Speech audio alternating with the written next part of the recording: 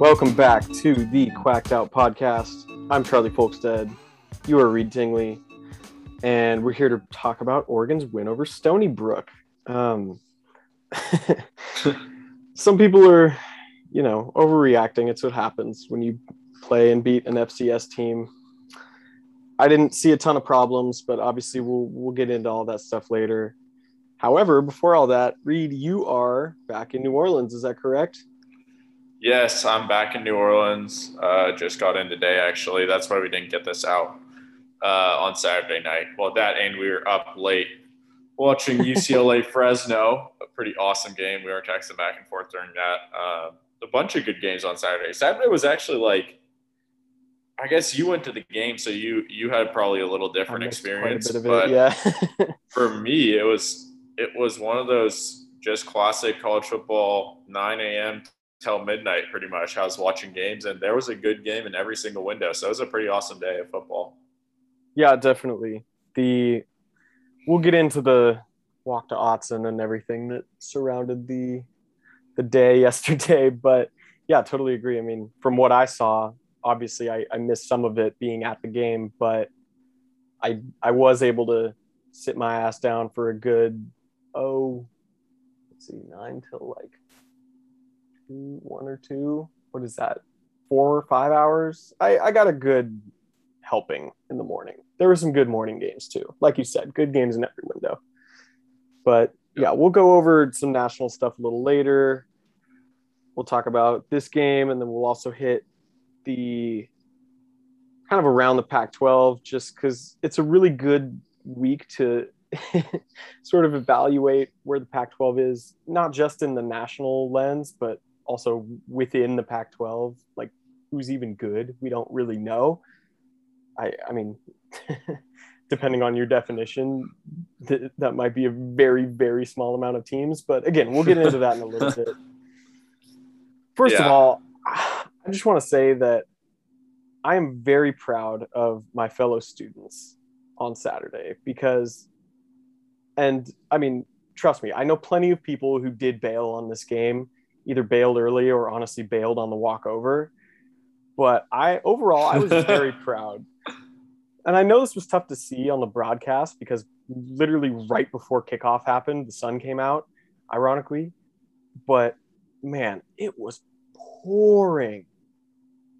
Like, you don't want to go outside pouring. It's the type of pouring where if you're in your house and you look outside, you're like, oh crap, like good thing I don't have to go outside right now. Like, it was wet as hell.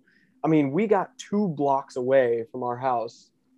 For reference, in Eugene, that's basically from like Hilliard Street Market on 17th. Like, we got about 2 blocks and everyone was already completely soaked. It was nuts. Personally, I had my poncho, so I was feeling pretty good about like how prepared I was. I had my yellow poncho. It was perfect. Hell yeah. It didn't really do much, if I'm being honest. Like, the rain was so bad that my entire bottom half still got soaked pretty much instantly. It's the type of deal where like you could take off your shoes and pour out a bunch of water from them. And yet the student section was more filled out than the rest of the stadium. So if any more old heads want to like hit us up about not being, trust me, I've had my disagreements. I mean, I'm on the same side of most people who say like the student section is weak and stuff. Like, I agree. It's been pretty weak in recent years. But personally, I do my part and the students did their part this weekend. So I would just like to get that out of the way in the first place.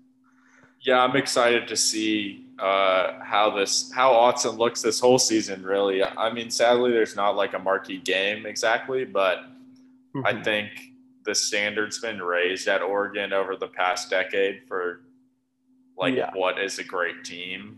And being number 3 now is kind of I think we'll probably bring a lot of people out. That's just the reality of it. Like, you can call those people casual fans. You're not wrong in that. But at the same time, people like to root for a team that's in the playoff hunt and playing really well and stuff. So probably will lead to better crowds. There are fair weather fans at every single fan base. I mean, we don't really need to go over this. Right. Oregon maybe more than others. I don't have a database on that, so I couldn't tell you. But yeah, man, like please, the rest of the state, the adults were the ones I was more concerned about. Like, really, you people who paid like hundreds of dollars for your tickets, maybe not that much because it's Stony Brook, but still, people who paid like real money for their tickets, you're the ones not showing up. Like, that's on you. That's not my problem. I got Yeah, my for sure. semi-free student ticket and just ran with it. So we'll see how it looks against Arizona. I'm pretty optimistic. Yeah, But I think Arizona will probably be good because return to conference play and students will be pretty much back then, right? I mean, they start the next week or something. So correct, yeah. Classes start next Monday, yeah, and yeah, the game's on Saturday, so everybody should be in town. The other thing I was thinking about during the game was I'm not making excuses here. Like literally part of the reason the student section sometimes doesn't look as filled out as it could be is students cram together. I mean, we're in there like sardines.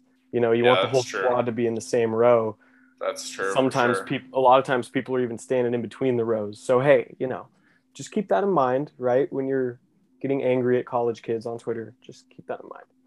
Yeah. One other thing I wanted to hit on before we kind of get into it is people again go check out over on Scoop Duck. As you know, I recently joined that team over there, and I just put out a story on 4-star linebacker Devin Jackson. I interviewed him after that Ohio State game. It was super interesting to get his thoughts on that.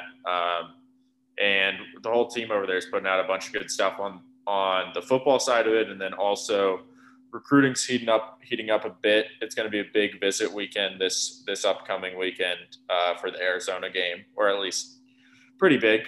So some interviews are going to come out about that, and yeah, it's just a good place to be, man. When we're not recording this podcast, Mm-hmm. that's the spot to be a part of the Ducks community, really, in my mind. And I Oh, know you feel the 100%. same way. Yeah. Yeah, obviously we talk about it quite a bit. That's where I get my news for the most part. Nobody has more inside info than J Hop. So yeah, go check out Scoop Duck if you haven't. It's worth the sub Yeah, no lie. for real. Okay, shall we dive into this game Yeah, let's do it. so people can quit listening to me bitch about student sections and whatnot. Um, Oregon 48, Stony Brook 7. Those 7 points for the Seawolves came in the first quarter of the game. I don't know, man. I don't have a whole. I kind of teased this earlier. I don't have a whole lot to complain about with this game. Quarterbacks altogether 22 for 30, 263, and 3 touchdowns. We held Stony Brook's QB to 10 completions on 23 attempts, 131 yards. But let's be honest, anytime this type of game happens, unless it's up north, it's usually a glorified scrimmage, as you mentioned last week. Also, Oregon defense, 3 takeaways, all interceptions. Verone McKinley had 2 of them. We had 4 takeaways. There was the fumble as well. I forgot about that. Brandon Buckner forced a fumble. We had a Dante Thornton touchdown. We had Ty Thompson playing the entire second half of the game. But yet, all those good things aside, at halftime it was 17-7 in favor of the Ducks, and that's probably a little less than a lot of people were expecting. I find Yeah. it interesting though that this certain members of this fan base just complain about things that only happened during the chip years. For example, like why are we only scoring 48 against Stony Brook? Why aren't we scoring more? We should have an insanely good offense. Like Chip was so much better than what this is. Like I don't think people appreciate how otherworldly that offense is. It is, I mean, there are a handful of offenses in the history of college football that can stack up to that one. In terms of like how fresh it was and how just undefendable it was. Seriously. Well, yeah, not only was it like efficient and all of that, but it's also like built to score in a minute Yes. or less, which is Yes. like Yes. insane.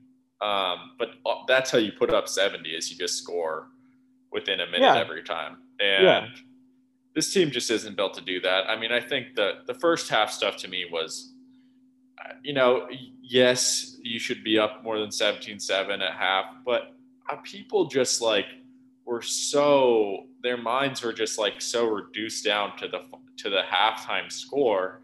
And you look at the drives that happen, like you go through the first the first 3 drives for Oregon and first 4 drives for Stony Brook. Oregon gets a field goal, touchdown, and Stony Brook scores 1 touchdown. Not ideal, but it was the only touchdown of the game. So like all that first 7 is absolutely fine. And people just don't realize the half isn't that long, especially when Stony Brook was running down the clock a pretty decent amount. I mean, they had their second drive, 6 plays, waste 3 minutes and 21 seconds. Like that usually doesn't happen. But people are like, I think there are probably people with 10 minutes left in the second half when we get the ball, or in the second quarter when we get the ball, who said, how does Oregon only have 17 right now? Well, I can tell you how. They only had 3 possessions. Yeah. The 2 touchdowns and a field goal. That's how they have 17. That's not terrible. Yeah. They scored 4 points less than the maximum you could have scored on their possessions. And then they had the 2 drives that they didn't score on. I mean, one. Yeah, mind you, like one they got the ball from the 7 or 10-yard line. Yeah. One they got the ball from the 1. Yeah. So it's just ridiculous. People will always find something to complain about. It's really not a big deal. Now, if Stony Brook were up 17-7, yes, there is cause for concern there. If we're losing to an FCS team at halftime, I'm okay if you're complaining about stuff. I understand, like, you want to hold the program to a higher standard than a 10-point lead at halftime, or maybe even a higher standard than 48 points total in the game. But just save your breath, man. Just enjoy some damn football. And I just can't. There's this whole thing just with media that I try to not do, where it's just, every game has to mean so much, especially like this game. People are like, this will define the Oregon program. It's like, no, last week was the game. This game isn't. This game's just nobody's watching this game. Let's have fun watching some football and see what some of the young guys look like. It's not like exactly, yeah. And Oregon said all the right things in the post game, and it's just Stony Brook. Like, again, before this game, I was respect the opponent, but based on how Mario treated them and how they didn't shake hands, now it's kind of like, screw Stony Brook. I don't I guess, yeah. I mean, I'm not going to get that mad about it, but I'm also in all seriousness, like it was pretty bad. I didn't really understand what was happening. Like, I didn't even know there was drama between them until I got back home and I was like on my phone and stuff. Like, apparently that came from the cheap shot on Franklin during that touchdown, exactly. Yeah. Which, again, I didn't see the clip of until I was back home. But overall, there's just not that much to be mad about in this game. I mean, we got to see some young guys, as you said. I don't think there were any injuries during the game. Again, we're going to talk about AB in a little bit. Maybe he got dinged up. Franklin obviously took the cheap shot, but I assume he's fine. But, like, if you're that guy or girl on Twitter, like, saying that, Aaron Fentress said, dude, Tony, Oregon would have beat even a bad Pac-12 team with this performance. It's like, we weren't playing a bad Pac-12 team. Yeah. And we would also, because as we learned this week, the bad Pac-12 teams are worse than some FCS teams, like legitimately worse than them. Yeah, and everything changes. Kayvon's playing against Stanford if it's this week, or Swinson's playing, or Keith Brown's playing, or all of them probably. Like, the whole thing, it's just so different. If we're playing someone like a Stanford, it's just a ridiculous thing to say. It's just like you're reaching so hard just to draw up interactions, and it's just bad. It's not just even for bad that. It's media. just like, again, I think this is why I'm kind of hesitant to just call people out sometimes, because I think it comes from a good place. It comes from a place of wanting to improve and of, as I said earlier, Yeah. holding your program to a higher standard. You will not make a difference in doing that. I promise you. I promise you, Mario does not care what you say. And I promise you that he knows more about this program right now than you ever will. So I'm not really that. I'm just tired of it.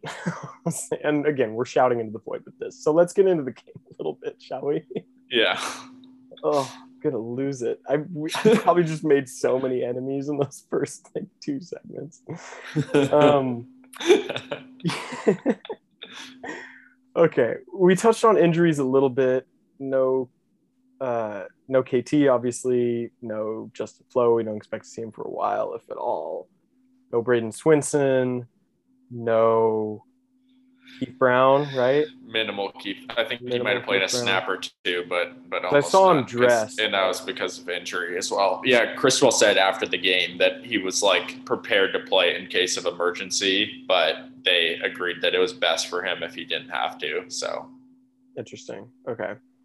Yeah, we saw Nate starting at inside linebacker alongside Noah Sewell, who had 10 tackles, by the way, again.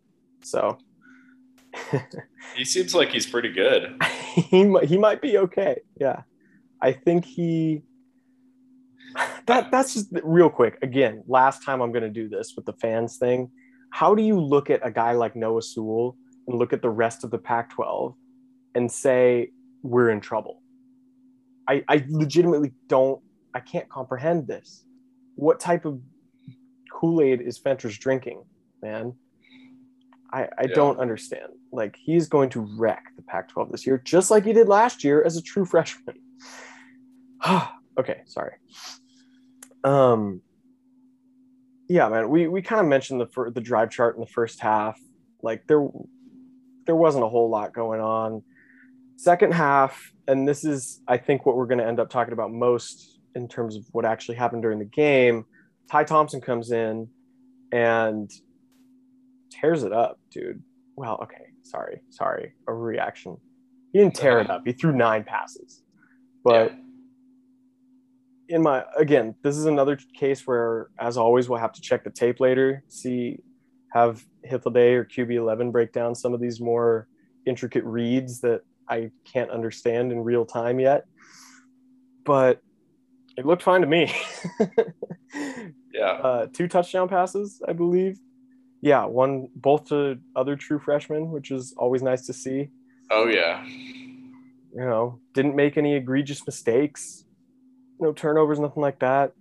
It was cool. I thought it was cool to see some Ty. I thought, luckily Anthony's injury doesn't seem like it's too serious. So I thought getting a chance to just get Ty reps, it was unfortunate when we were only up 10. I think the fans' biggest, at least the rational fans' biggest thing was just, oh, it's a bummer if we don't get to see some backups some young guys get play in this game. Mm-hmm.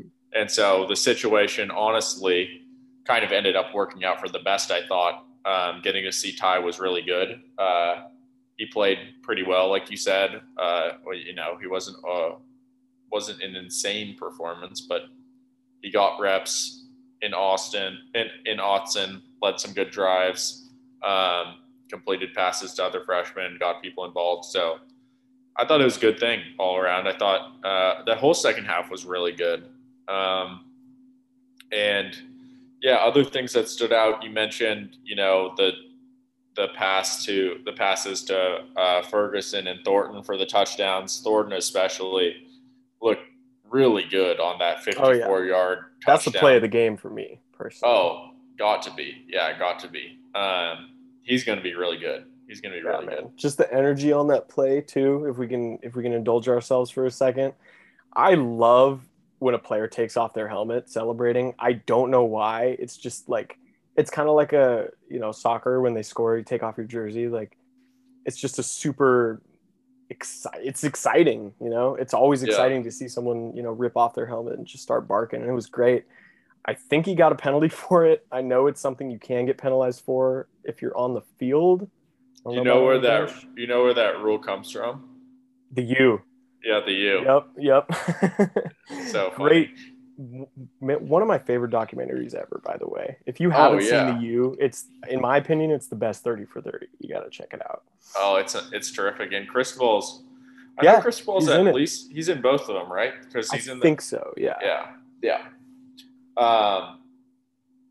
Anyways. Really good stuff though. But yeah, that was just awesome. I will say though, there's probably some people at home. I was just doing a Twitter live thing earlier today. People were talking about why don't we just play these young guys more? And I get the sentiment. I understand Thornton looked good. Franklin we know is going to be good.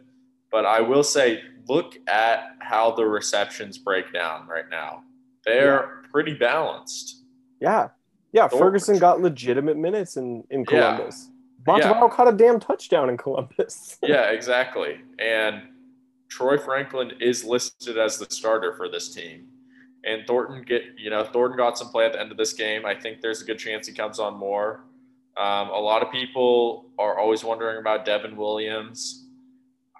Based on his career, I don't think that's really a coaching staff thing. I think he's good, though. I do think he's good, and we all are amazed by the potential of Devin Williams. That's never been the issue, but I think sometimes it's, the player has to earn it. And also, Johnny Johnson is a guy who does a lot for this team from a leadership perspective. All those receivers are going to be better for having Johnny Johnson in that room right now. 100%. Yeah. And he's going to play some snaps, and he's going to be good he's very solid. He's not going to lose us any games because he's playing in there. Most likely, I think, he doesn't – there's a reason he wasn't rated as highly as Troy Franklin or Dante Thornton was. We all know that. But also, it's not like he's the only receiver getting touchdowns in this getting touches in this offense at all. That's just not how the breakdown of the receiving group is. And I think people bring up like Dylan Mitchell, or they brought up Dylan Mitchell on this Twitter live, and I was just – Dylan Mitchell, our receiver room could not be more different than it was in 2018. Exactly. In 2018, we had one guy who was elite and no one else who was very good. Save a little bit of Jalen Redd here and there was pretty solid. He was still a freshman though. Yeah. Yeah, but this year it's completely different. We have, 10 pass catchers who are all pretty similar with the tight ends and receivers. A bunch of guys and some of the running backs who all can make a play with the ball. And Troy Franklin and Dante Thornton are going to be elite down the road, but they are not that much better than those guys in terms of the holistic thing of, why did we win the edge versus Ohio State? It's blocks by Johnny Johnson and DJ Johnson. Yep. We didn't. And you don't know if those plays are touchdowns if Franklin and Thornton are out there as true freshmen. Yeah, exactly. So it's just you know what it is? It's people playing. It's just people who want to sound like they know what they're talking about. They just want to have this. They want to have I'll save that metaphor. They want to win the pissing contest of knowledge. Yeah. It's really like, this is the hill you're going to die on, people. Come on. You're better. I think we just learned this weekend, and we'll get into more of it, but especially seeing that Fresno result at UCLA, Oregon fans right now just don't have a lot to complain about. No, we don't. And this isn't me saying we're going to go 12-0, where we have no chance of losing. We could have something to complain about down the road. We could show up lethargic and get beat or almost get beat to a Pac-12 team we're much better than. But through 3 weeks, the Ducks have played damn well. Fresno State was a little scary, but hey, we learned it. Fresno State looks like they're the 20th best team, or 22nd. They're ranked by the AP, who that's worthless. I would honestly bump them up a little bit, and we'll talk about that a little bit later too. But but they looked really legit last night. Let's save our why are we creating things to get angry about before we need to? Now's the time to be happy, everybody. We're playing well. The Ducks are playing very well. They have two of the most impressive results of any team in the country in week 1 and 2.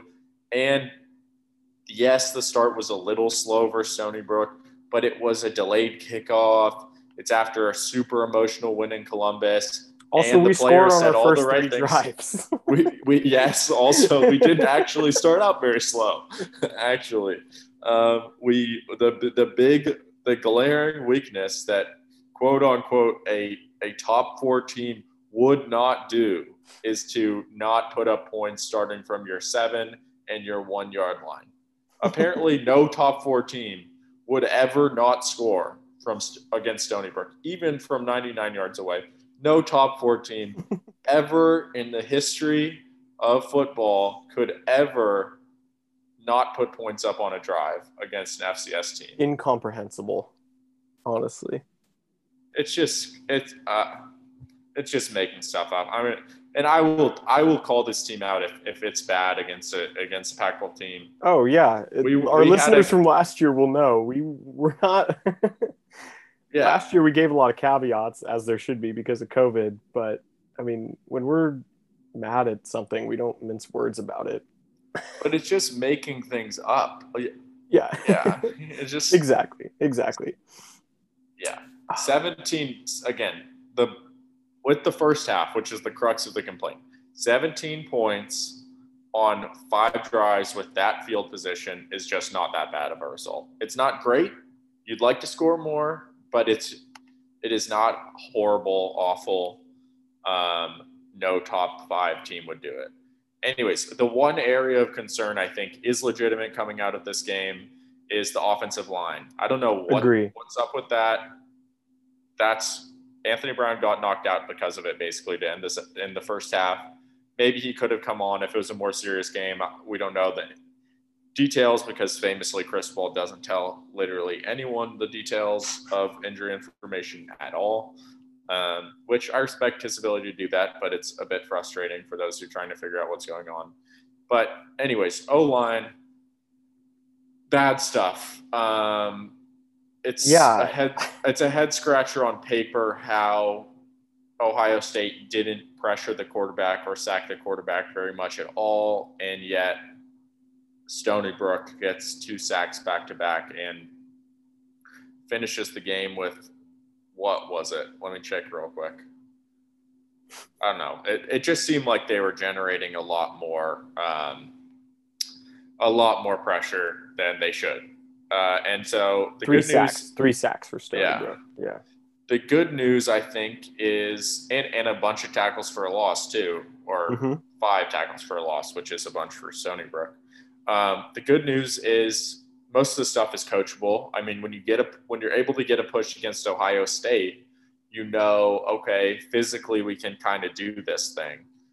It's not like we're just getting blown off the ball. But when you're missing blitzers and you're not communicating, then anyone can beat you. I mean, these are all athletes out here. They all can run and, tackle one-on-one with a quarterback and stuff pretty much, especially when the quarterback doesn't see them.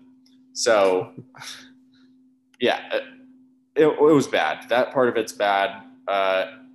Good news again, this is not me like bailing out the team or making excuses, but if it's going to happen, it's against Stony Brook. This is the time to get the kinks out. And when it shows up in an important game, in an important moment, I will harshly criticize it. But right now, it was bad. It's a place that needs a lot of attention. But I think, ultimately, hopefully, it will get worked out. Another question I think that people are bringing up, the tackle rotation. Yeah. I don't really understand that. I don't know. Either. I'm not supposed to. I don't know if it's something I should be angry about or not. Yeah, that's the thing. I just, I'll be honest, I just don't have the football knowledge to really comment on it. It just feels a little ridiculous to say that it's something that you can never do. That's super stupid when you're, as if we have the right to debate Cristobal on that. Mm-hmm. But regardless, for me, it's about the result is the thing that's unacceptable. Mm-hmm. I don't really care whether the tackles rotate or not. Cristobal and Mirabal can figure that out. I trust them to kind of do that. But whether they're rotating or whether they're not rotating, you got to be able to pick up a blitz as that offensive line unit. If you can't do that, it's just not good enough. And it wasn't good enough versus Stony Brook, but still they won 48-7. So, yeah. What do you think? Yeah. As always, this is something I'm looking forward to on film review because among other things that are difficult to discern in the stadium, offensive line play and picking out who's doing well and who's not is most certainly one of them. Although I will say the new video board does help quite a bit. That thing is huge, man. I've said this many times before on the pod. Yeah. It's massive. If you haven't been back to the stadium yet, it's like almost twice the size of the old one, which is still there, by the way. The other big one is still there. So it's easier to see. Featured on our logo. Correct. Oh, yeah, exactly. As a student, from the student section, it's easier to see the new big one now. Yeah. We're just angled that way more. So I say all that to say, well, actually, I'm not done saying things. Autzen doesn't really do replays of plays because I was really looking at it quite a bit just to see like what goes wrong on these, like plenty of these 3-yard runs that, we expect to be winning blocks on every time against Stony Brook, and it's not happening. They give you like the action of the replay, right? They show you like the tail end of a carry, or like as soon as they'll start the highlight like when the quarterback is handing the ball off and end it right as the player is getting tackled. So it's like not super helpful for nerds like me who want to see how our left guard did on 2nd and 10 from our own 30 when we're up 30 points against Stony Brook. Right. So, we'll see. Obviously on the sacks, we'll be able to tell who did and didn't do their jobs correctly. But overall, I'm with you, man. I was not impressed with the offensive line, even defensive line too. I mean, compared to how they played last week, just shutting down the Ohio State run game. I don't have both numbers in front of me, but I want to say Stony Brook outrushed Ohio State. Of course, Stony Brook was always going to run the ball a bit more than Ohio State because their game plan is to spread it out and get it to their first round picks. And Stony Brook's is to kill as much clock as they can while they have the ball. But still, 140 yards rushing on 39 carries. Also, I would also like to point out, at one point during this game, I think it was at the beginning of the fourth quarter, it was end of the third quarter, actually. They showed stats on both the video boards, and I forgot to post this, but I will later on.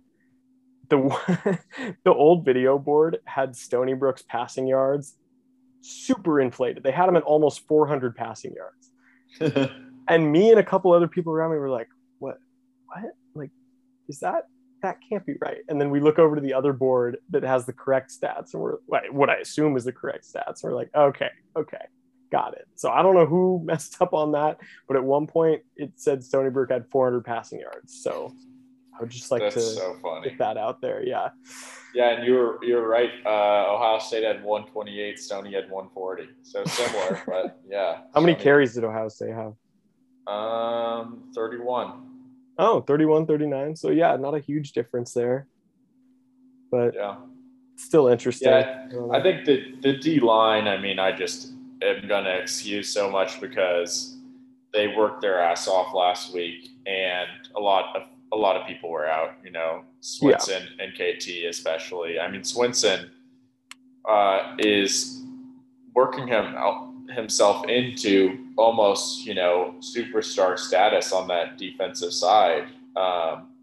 Just with how he stepped up after KT went down, he's a real playmaker. And then I think people just are forgetting even how good Kayvon Thibodeau is. Because Mhm. you go, I mean, re-listen to our podcast post Fresno State and us just talk about like, oh man, that defense was just so much better with Kayvon Thibodeau in It there was for those nasty. 8 minutes. Absolutely And nasty. yeah, like Yeah, he was on the field for like 8 minutes and we forced 2 turnovers, yeah. including one that So was directly him getting a strip sack. Yeah, yeah. please. So when he's back, this defense has the chance to really, I think, go up a notch. It just changes everything. It's his that the value of an edge rusher in modern football is so huge. Mhm. It, outside the quarterback and maybe some of the other skill positions, it's tough. It's tough to really find a position that's more important, that can be more disruptive. Yeah, especially when your entire defense is built around, getting a guy to the quarterback. And obviously, Yeah, like DeRuyter switched it up for Ohio State and threw a lot of different things. But at the end of the day, I mean, again, I did kind of the defensive scheme preview for the Emerald at the beginning of this year. And everything I saw and read and heard from DeRuyter about this defense was that, like, it was kind of geared towards we want KT launching himself at the quarterback as much as possible. right. And Yep. that's what we saw from the very limited sample size that we have so far. And of course, the other famous thing that DeRuyter has been successful in Mm-hmm. is turnovers, Mm-hmm.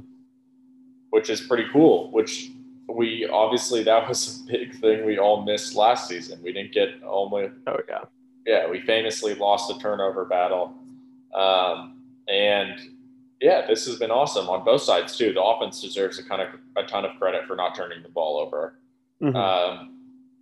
but the defense has forced some big ones. It's kind of cool to me too that they forced them versus Fresno and Stony Brook. They didn't even need them versus Ohio State. The Verone one again, it was an awesome play, but I think that the kind of symbol of him getting a turnover there and just him getting to run to the other corner of the end zone Mm-hmm. was more important than that turnover actually being like a dramatic shift in Yeah. the result of the game. Like Yeah. it was a cool moment where it's like we get the ball back, we did it, but it was also like it's 4th and 18 if they don't get that. If they call the holding, then it's 3rd and 28. If they called both the holdings that were really egregious. Yeah. Yeah. So it wasn't like we needed turnovers to flip the Ohio State game, but we've been getting them consistently, and it's cool if we can keep that up. Turnovers change the game. It's interesting. Turnovers are one of the most interesting things in football because somehow, however many decades into this sport, there's still no consensus on whether or not you can coach turnovers. It's like Honestly, yeah. it's a Pretty funny. wild thing, but DeRuyter thinks he can, and so far, it's worked out for Oregon, and also part of it's DeRuyter, but also you just got to say Verone McKinley, man, it's a few individual players too, and Verone on Saturday was the one that made those two big interceptions. Mm-hmm. He's turned into a real playmaker. Verone has been one of the most fun careers to watch at Oregon in a while because him getting thrown into that fire in 2019, and we all know how the Auburn game ended for him, and him responding through that, and now having him step up as this bona fide leader and star of this new age of Oregon is really fun. And I hope that he will be one of those leaders that helps keep this team's head straight through Pac-12 play. 100%. Oregon right now is third in the entire, well, tied for second actually in the entire nation in turnover margin. We've intercepted. Let's see. Wait, what does that even mean? Okay, Rutgers is +8, so good for them, I guess. In fact, I've lost some money on Rutgers getting turnovers and having just a terrible offense, but it not even mattering. Is Oregon not +8? We're +7. Really? Yeah, because we have 8 takeaways, but we threw 1 interception. Or no, we have 1 fumble, I believe. Where was the fumble? I don't even remember it. Me neither, but No, we Apparently, fumbled versus Fresno. We had a bad fumble versus Fresno, I think. AB got, I think AB got stripped on versus Fresno, maybe. I want to say AB threw a pick, but that doesn't line up with what I'm seeing on this website. So, I think it was an early strip versus Fresno. okay. Anyways, or not early. It was. I think it was in the third quarter. Anyways, others can look that up if they really want to. But I think anything else you want to hit on from this game? I feel like or I guess other standouts. I do want to shout out Brandon Buckner too. I guess we can just give our MVPs. I'll go first. Go ahead. Offensively, I'm giving it to Thornton just because that was awesome. Play of the game. I've been a Dante Thornton fan for such a long time. I was just really intrigued by him, both in his play style, his size, speed, just his ability to move at that size with his frame. I just thought he was going to be really good, and then also, I just kind of thought his story was really cool that he is from Baltimore and he thought Oregon was his dream school. I kind of have a soft spot, I guess, for people who are from across the country and connect with the Oregon brand. I just think that's super cool. And then on the defensive side, I guess I got to go Verone. He was just so good. He's just, it's like I basically just said it, but it's just so cool to see Verone step into his own and become a real impact player and get also some national recognition for the work he's been doing. So I'll go with those two. I think that's a good shout. I also had Verone as my defensive. To shout out another name, I mean, you mentioned him already as well, but Buckner getting the strip, that was really cool. He's a guy who, I mean, again, I'm not saying that Swinson or Buckner are going to turn into KT eventually, but they have very, very high ceilings. Again, here's another thing similar to the chip offense remark I was making earlier. You can't expect Kayvon level production out of these defensive ends going forward. Right. That doesn't mean they can't be great players. That doesn't mean they can't be regular starters and be top end Pac-12 talent. Just stop holding everybody to the best standard you've ever seen. And if you pair a few of those with each other, they can still produce a really effective defense. I mean, there's plenty of great defenses in this country, and none of them have Kayvon except for ours. Yeah. And ours hasn't even had Kayvon for the past 2 weeks. But. Exactly. It was good to see Jake Shipley get some snaps out there too. Terrell Tillman. Those guys don't usually get a ton of PT, but hopefully going forward, see a little more of them. I want to shout out Su'a-Avapoti as well, getting the sack and a tackle for loss. Yeah. That was awesome, man. He's a guy who you'll always see him. Like, I don't know. I'll always see the name on the depth chart, but I can't really say anything. Like, I don't really know anything about him. But yeah, again, it's just awesome when these guys who don't normally get a shot, like, get to go out there and make plays. That's fun. Max Wysocki, I think, Lucas Noland. Yeah, a bunch of those guys got to play in Autzen, which is just awesome to see. Yeah, again, like, you should never disrespect walk-ons. They're the ones who aren't even getting their tuition paid and are, like, beating themselves up every day for a fraction of a difference on the field. It's awesome. Keanu Williams, I think I saw out there. Jalen Smith, I don't know. Anyways, my offensive MVP is Travis Dye. Oh, yeah. I don't really know if I need to explain that one much. He just looked really impressive. And again, we're used to seeing it at this point, but his speed still surprises me every time I see it. I don't know what it is. Maybe it's because, again, the gloves thing, he just doesn't look as normal as he could as a running back. Maybe it's just because I literally don't know. I don't have an explanation for it, but he always looks faster than I expect. Yeah, it's funny whenever I'm watching Ducks highlights around people who aren't Ducks fans, which is a lot. But people see Travis Dye and they immediately kind of are like, "Who's that guy? That guy's not wearing gloves and he's a little smaller and everything." and Ducks fans even went through that kind of process with him. But we all know the story last year. He was so impressive and stepped up with CJ being kind of in and out of the lineup for so much. And so it's just so cool to see him. Anytime he's called on, he's just such a low ego guy. And it was so cool to see him and CJ looking on the field. You probably didn't get to see it, but from the broadcast, they were showing him and CJ looking on when Trey Benson and Seven McGee finally got in to get their carries. It was just so cool. It was like, those guys are such great program guys.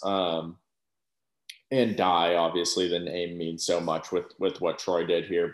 But again, you just can't discount the impact that these players are going to have on the culture of this team throughout this year. And again, we saw this group or this program in 2019 kind of have a successful start to the season, even though they lost against Auburn, but put themselves in the position where they went into conference play and people actually believed they were the best team in the conference, and they came out and played pretty well. But that group was just kind of trying to chart a path that they'd never done before. It was a bunch of people who had grinded the whole 4-8 to Rose Bowl champs mantra and everything.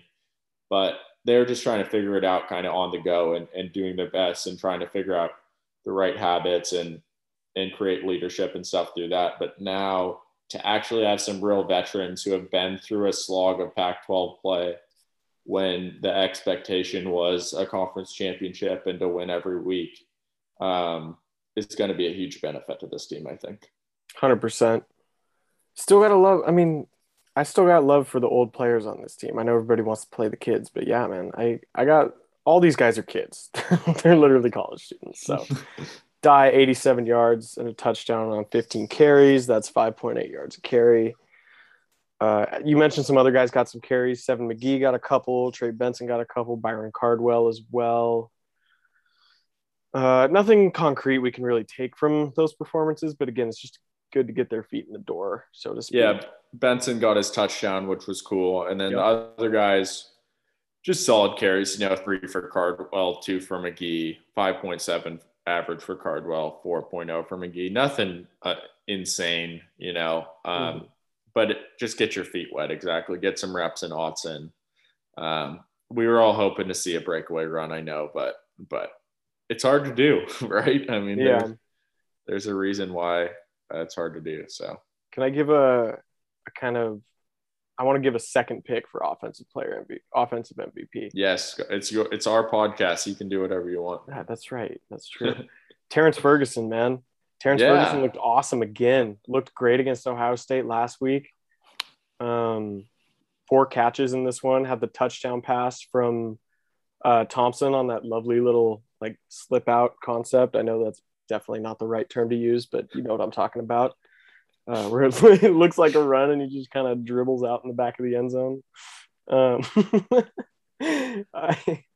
sorry, I don't know what else to call it.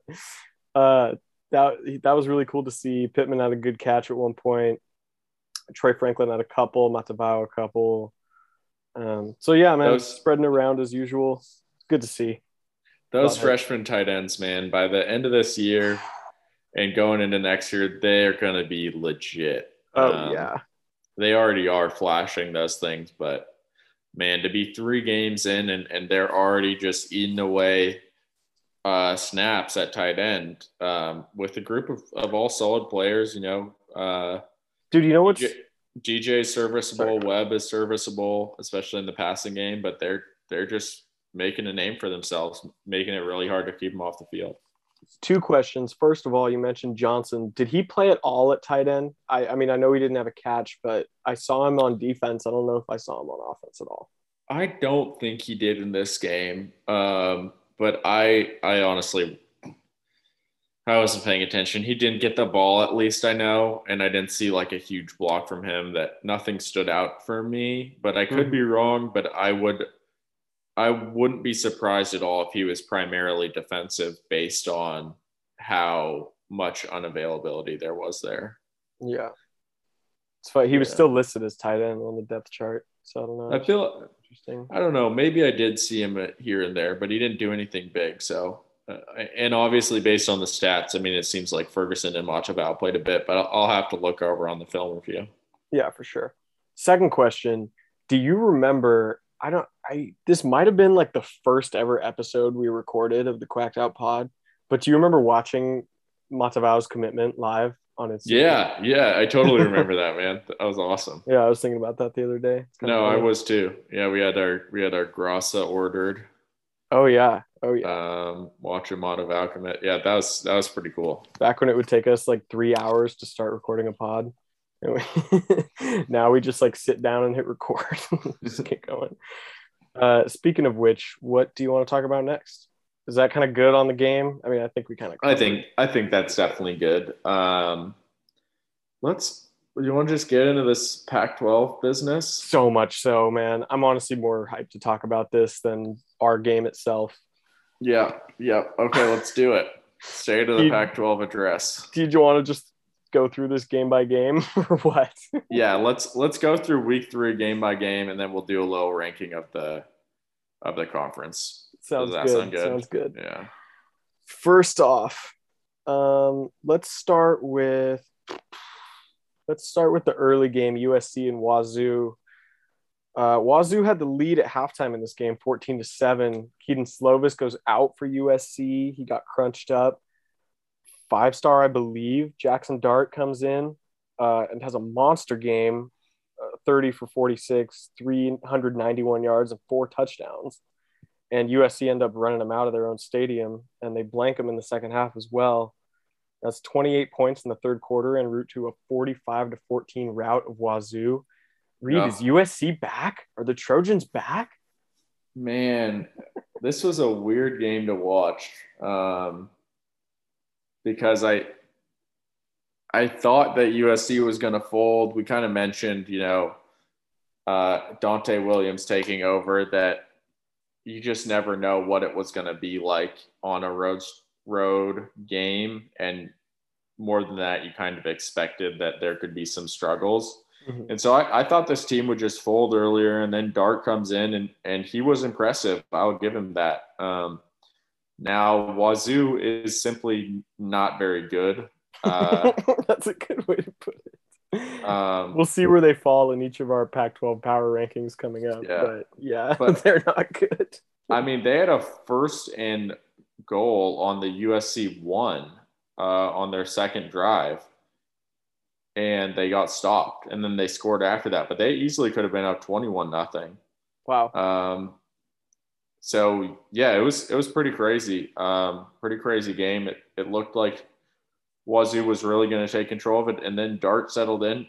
I mean, he does look good.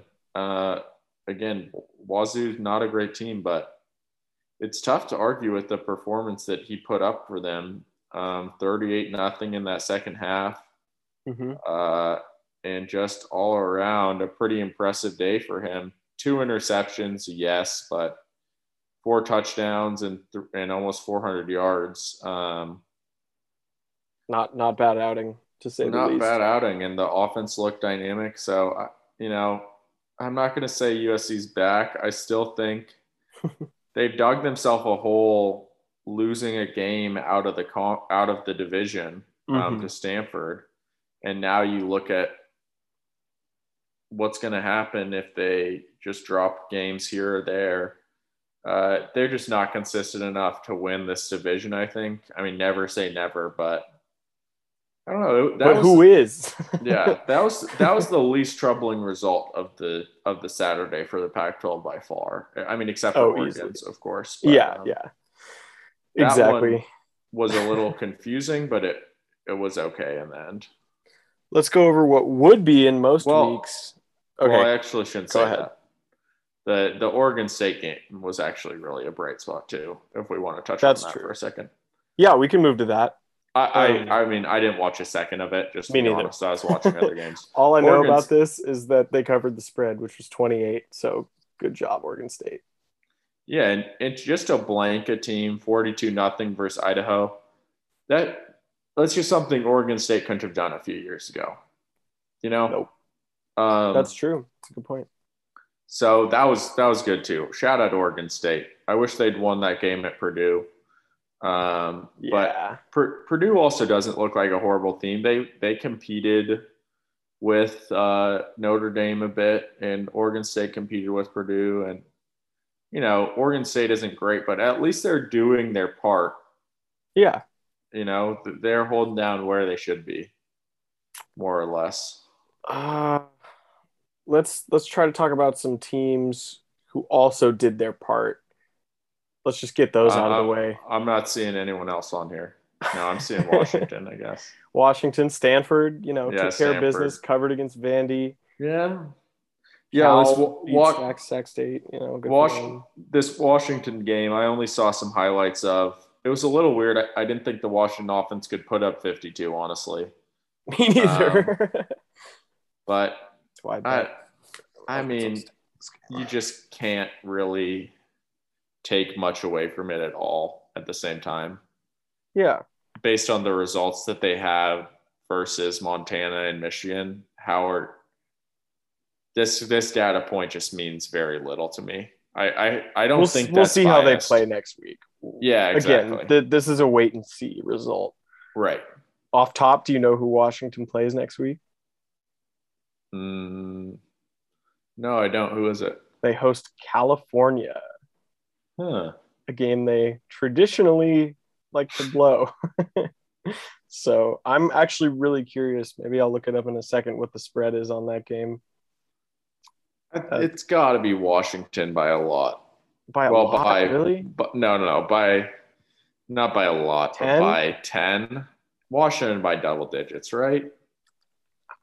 Yeah, I would think so, but I don't know, man. I mean, they were so bad offensively, but this result does mean something to me. I shouldn't say it means nothing, but also, I guess I just mean if you're a Washington fan and you're like happy right now because you won this game, and you're like, oh, let's see what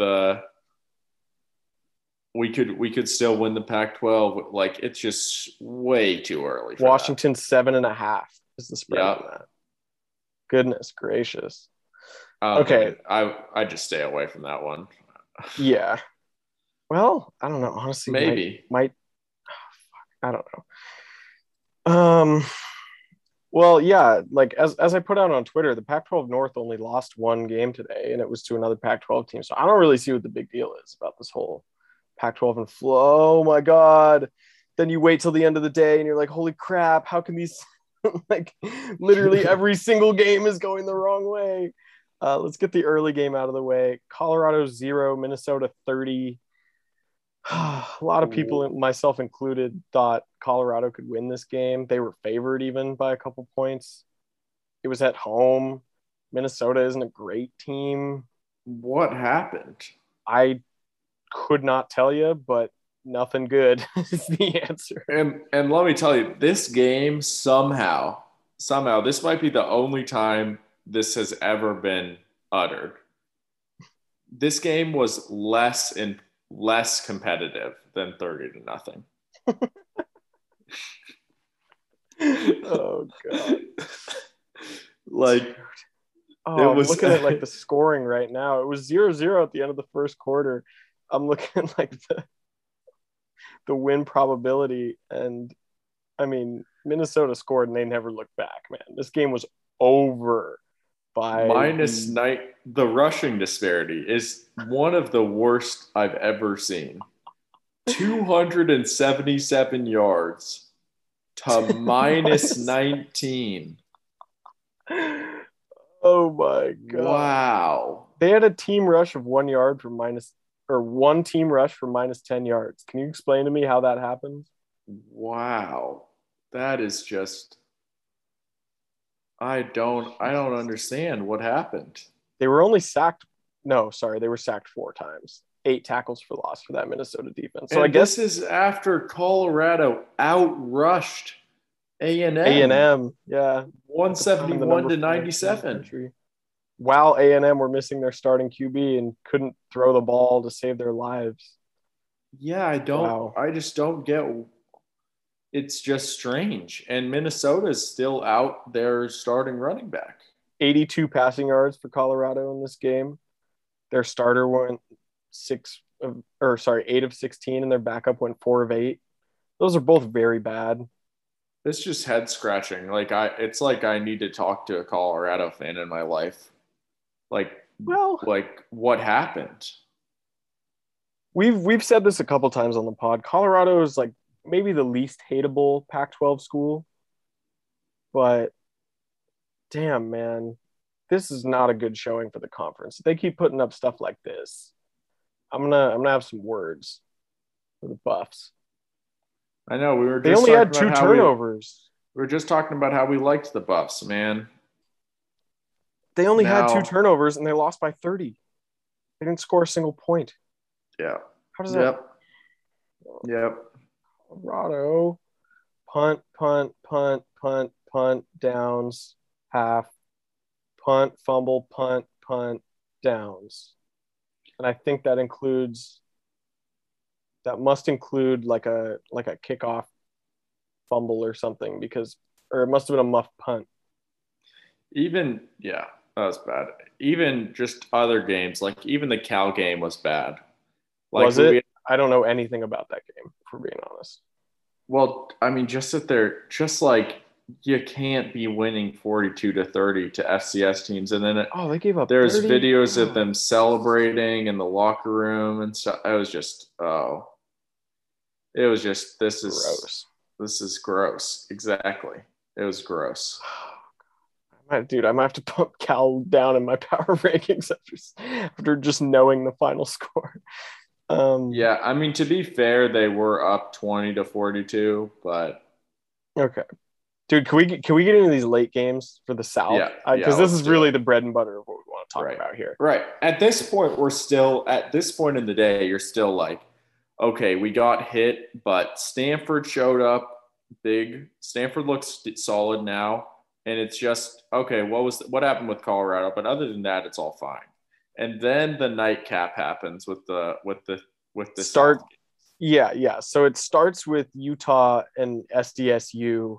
I was not able to watch any of this game because I stayed till the end at Autzen, and they would show the score up on the board, and I was like, holy crap, this is not going well for the Utes. End up losing 33-31 in triple overtime. I'm seeing a highlight of a 100-yard kickoff return on here on ESPN. So I'm definitely going to have to go back and watch the highlights of this game. But what happened, Utah? I thought you were supposed to be legit. Like, I'm seeing that Charlie Brewer didn't play that much. Or, like, did he get hurt or something? I mean, I think he got hurt and the Rising came in. Or maybe he was just bad. I don't know. I didn't watch it either. I was watching his Oregon stats are pretty and flipping terrible. to Penn State, Auburn, and 14 of 26 for 100 yards and 1 pick. That's a terrible line. I hope they put Cam Rising in, because then he had 153 yards and 3 touchdowns afterwards. So, not great for Utah, who's supposed to be one of the contenders for this conference. But what if I told you that was the least damaging result of the Final 4 games for the South? What if I told you it was the least damaging out of the all 5 losses in the South? Yeah.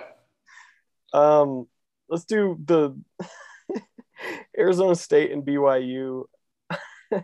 This was on my second screen when I got home as I was watching the Fresno UCLA game.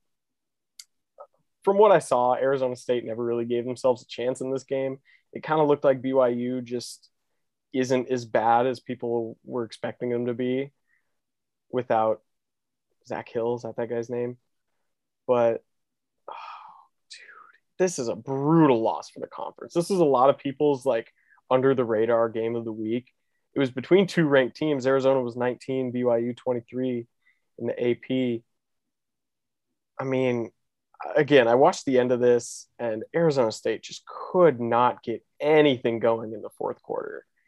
BYU only needed to score six points in the second half to end the game and win it by 10 points. So Yeah. And do you know what stat I'm gonna pick out here Let to me tell let the me pull story? up the box score. Is it? Don't tell me. Oh, I think I do, but go ahead. Penalties, Yeah, 16 for 121 yards for Arizona State. that might be a problem. That just makes you look so unserious. I can see the Wilner column now. Does Herm Edwards have a discipline problem? That's just, nice little No, subheading. it's just so. But like throwback to the start of the season, me and you are talking about first AP votes come out. All we're talking about with the Pac-12 is, hey, look, the Pac-12 actually depth in this conference, or that second tier isn't too bad. We got 5 ranked teams. Oh yeah. There's some good things. We just need a team to step up to that top level. We just need a team to get into that top 5. Yeah, so let's on your fingers now, dear listeners, count along with us. Is it Arizona State? No. Is it Utah? No. Is it I mean, USC I think has lowered themselves lowered themselves out of that. I don't think it's them. Is it UW? No. Is it UCLA? We'll get to that one. Again, we'll do our power rankings in a little bit, but all those teams we were hoping, even Colorado, could it be them? No. Like all those teams we were hoping could maybe jump up into that sort of spot are just absolutely crapping the bed right now. It's The really pack bad. the conference was just in such a good position to have it be, if it literally could have just been Oregon does what they do. If UCLA could just stay firm, they get up to that top 15 range. And then we have, sprinkle in a Utah, Washington, Arizona State, Some top USC, 50 Stanford. teams, for Christ's Just sake. just they Give us have to be, if something. they could just be top 25 or top close to it, receive 45. votes, Yeah. something, and we just had at least 2 teams top 15, a top 5, and sprinkle some in around the competitive top 25, top 35 range. This conference looks good, but these teams just refuse to not embarrass themselves. I mean, the headline is one team left undefeated after 3 weeks. Yeah. And I mean, you can make whatever excuses you want, like if you're thinking about how that might happen. There I'm looking through my spreadsheet right now. I don't see another I mean there are no other Power 5 conferences in which that's the case. I mean, the Big 12 has outside of Kansas, the Big 12 has lost 3 games total, and those are all to Power 5 teams. Kansas lost to Coastal and Baylor, so even those aren't terrible losses. Like one of them's a necessary one, being in conference. ACC's had a rough go of The things. ACC is bad too. The Hey, Wake ACC is Forest bad. still undefeated, baby. So maybe we can hold on to that narrative of at least we're not the ACC, but I don't really think anyone's paying attention to that narrative in the first place. The Big Ten has looked pretty good. Penn State still undefeated. Michigan still undefeated. Those are always big for the brand of the Big Ten. Michigan State also got a big win over Miami. We'll talk about those other games later on. Iowa as well is somehow a top 5 team. I have some qualms with that, but I won't get into it. I don't even have to mention the SEC. Like you guys, the SEC takes care of business. I'm sorry, but they do. Like we had the Vandy loss to Eastern Tennessee State, but that's really the only embarrassing loss on here. Maybe you could argue Mississippi State losing to Memphis, but they weren't favored in that game. Kentucky's result versus Chattanooga this weekend wasn't great. They pulled it out, but again, I mean, Still won. the Pac-12 certainly has no room to talk in that Also, regard. yeah, like I didn't really mean to get into this discussion, but real quick, I want to say closing out a game, even if you haven't done well in it, really does mean something. I mean, Oh ask yeah, Colorado if that quality loss at A&M really means anything to them now. right. I mean, You don't think they play any differently if they win that game against Minnesota? I mean, yeah, dude. Okay, let's keep going through these games. We've teased it a little bit, but Arizona, man. So their win total this year was one, right? It was a pretty solid one. If and everybody was kind of like, okay, that Northern Arizona game is the one. Like if they get that, that's It was a plain one. It was 1.5, was it not? for all intents and purposes, that's basically the same thing, right? Because like, Well, it's just whether it's a push or it's a. yeah, but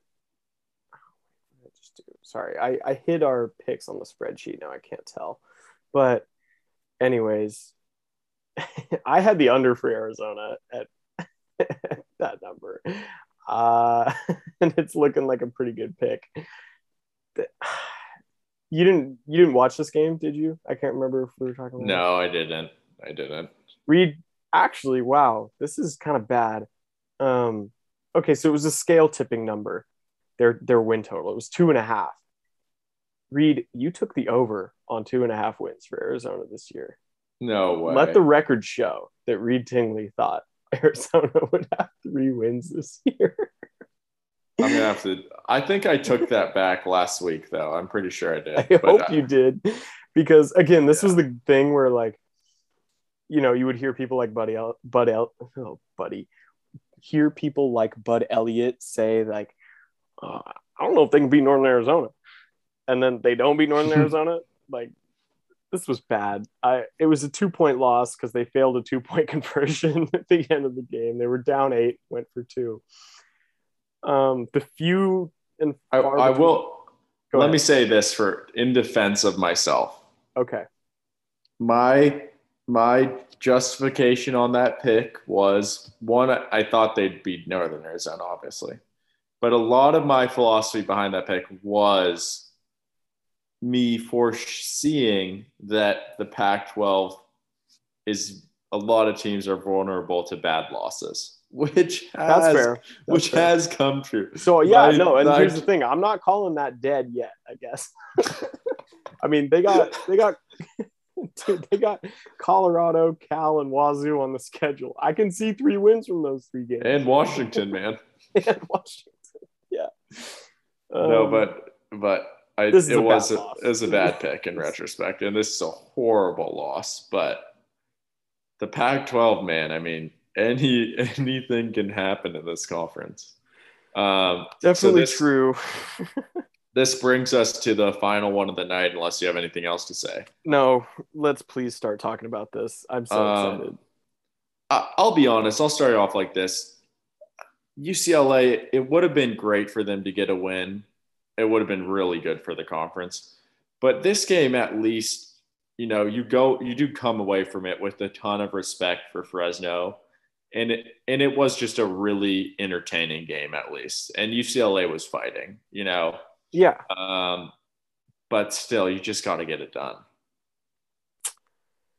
Yeah. Look, there were so many plays in this game where I just looked at it and I was like, did that really just happen? Like, I was watching it on with the sound off because other people were watching stuff in my house. There was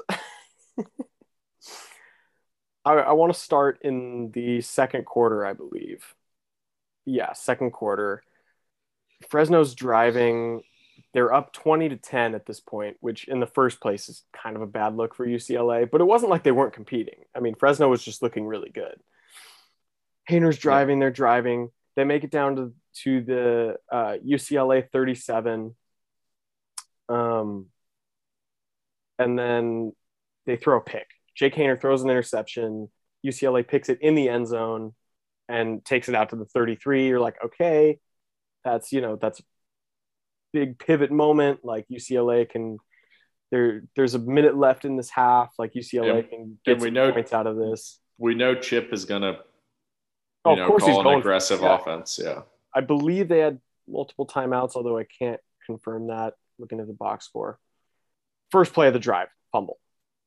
First play of the drive. And let me tell you, it was a Jameis fumble by DTR. The man dropped the ball as he was taking it back to pass. It was just as simple as that. There was zero excuse for it.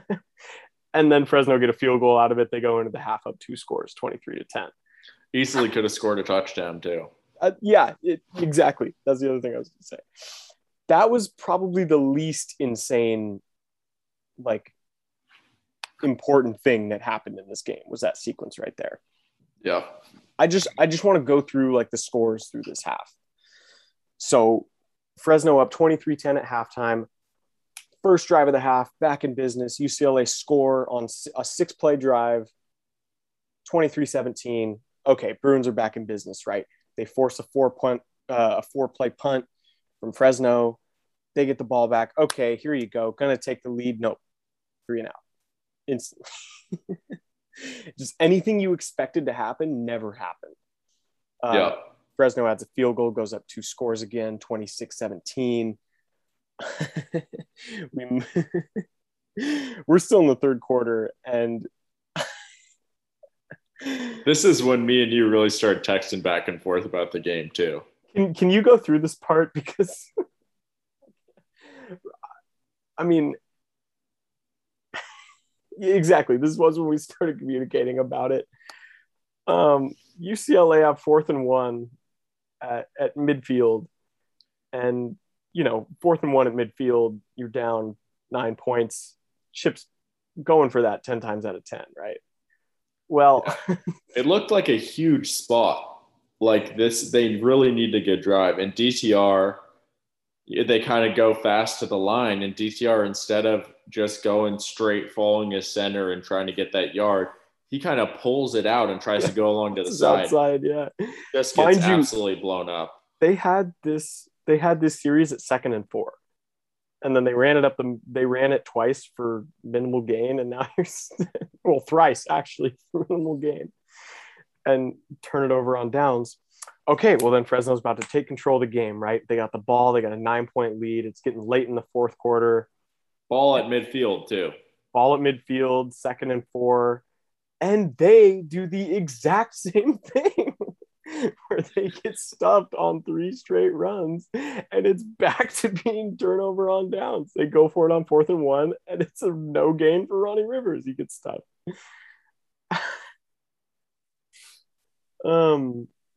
Do you want to say what happened after that? Because I mean, please take this from me. I'm floundering here. I don't have. So it goes punt. Now we're into the 4th quarter, and Fresno gets the ball and puts together this big drive. They get to the goal line or to 2nd and goal on the UCLA 9. They're up 9 at this point, 26-17 still. This is the game pretty much. Yeah. They score here. It's going to be pretty close to over at that point. And it's a botched exchange, basically. Ball goes out. What exactly happened on that fumble? I'm trying to remember. Ball gets batted back like 30 yards, though. Yeah, dude. It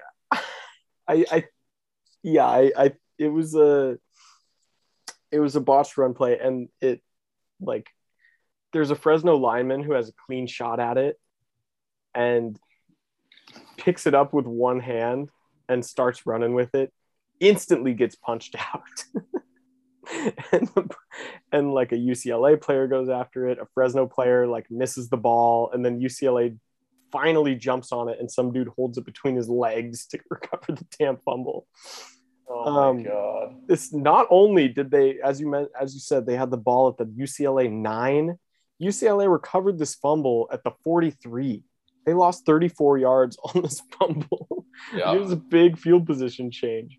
Yeah. 3 plays later, UCLA scores a touchdown. But wait, let's also mention this was not a touchdown. Yeah, it wasn't. Horrible call. Just horrible call in favor of UCLA. Deep ball caught from DTR to Kyle Phillips, and it's like a dive and catch in the end zone. and he just That rolls ball's over the out. ball and squirting around on the ground. I was so sure they were going to overturn it. And What, wasn't then this they to did. Chase Cota? Or I thought it was Dakota. Maybe it was to Kyle Phillips. Or maybe I'm thinking of a different touchdown. Because there's a lot more of them left in this game. Yeah, yeah. Four more, in fact. Yeah. So anyway, so UCLA gets the benefit of a wild touchdown call. I still don't know how they called that. Then very next play, start the drive, and almost immediately Fresno fumbles. First play of the drive. Yeah. Oh my God. So we go from Fresno, again, a few minutes ago, being on the UCLA 9 and just ready to end this game, to UCLA having the ball back.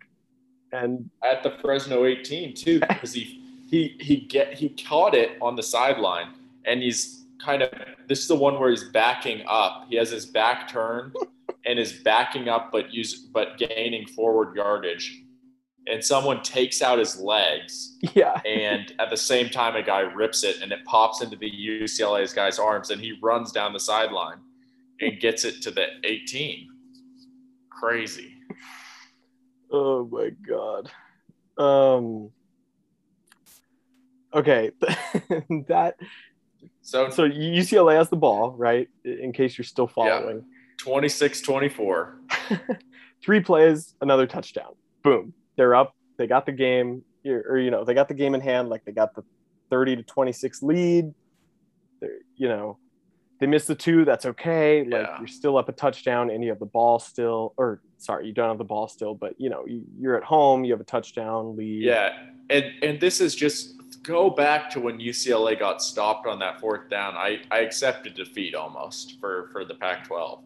Yeah. But then just the most insane, crazy fumble from the goal line for Fresno. Yeah. Touchdown on a play that shouldn't have been. Immediate fumble. Then quick touchdown from 18 yards out. And all of a sudden it's like, okay, UCLA's back. And at this point I'm like, okay, UCLA's, I believe in momentum to a certain degree at least. Oh, big time, yeah. People say it doesn't exist. I think it does. They had all the momentum. The Rose Bowl was going nuts. Yeah. Rose Bowl going nuts.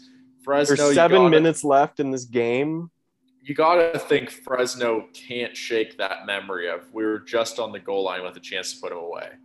Especially when on Fresno's first play of the next drive, they get the ball back. Immediate penalty for an illegal snap. So you get moved back. Okay, you got 1st and 15. Okay. Boom. Big play. 28-yard gain. Then you got this was a legendary drive. Like, they're marching down the field. They face a 3rd and 2, and they get a big run from Ronnie Rivers. They make it into this again. Even like the regular stuff was just going nuts in this 4th quarter. So Fresno has 1st and goal at the UCLA 9, right? And holding penalty, right? Pushes them back to the 19. Next play, 1st and goal from the 19, and there's an ineligible receiver downfield. Okay, no play, replay the down, back them up 5 yards. So we got the 3rd try at 1st and goal from the 24, and it ends up at 3rd and goal from the 19, and that's the play that produces a touchdown, is the 3rd and goal from the 19. Haener gets it into the end zone to Eric Brooks. So, okay. Yeah, crazy. And that's the play he gets, or the second. Yes. The second out play is the one where he gets hammered and gets really injured. Yeah, he got absolutely sandwiched between 2 guys. Yeah, his hips, just brutal hit. And the next one, he throws that ball and winces in pain immediately afterwards. Yeah, he literally has to hold himself up. Yeah. Okay, heroic drive, 2:55 left. Like, well, Haener just put it all on the field. Like, that's it. His night's That's the done. legacy drive. Yeah. He's not playing next week. He's, he is hurt. He is freaking hurt. Oh, yeah. When the adrenaline wears off, he's out for a while with this set of injuries. He was visibly in pain throwing a 20-yard pass. Yeah. At the end of that drive. But then here you go. DTR and the Bruins offense gets the ball back. Yeah, less than 3 minutes left to play.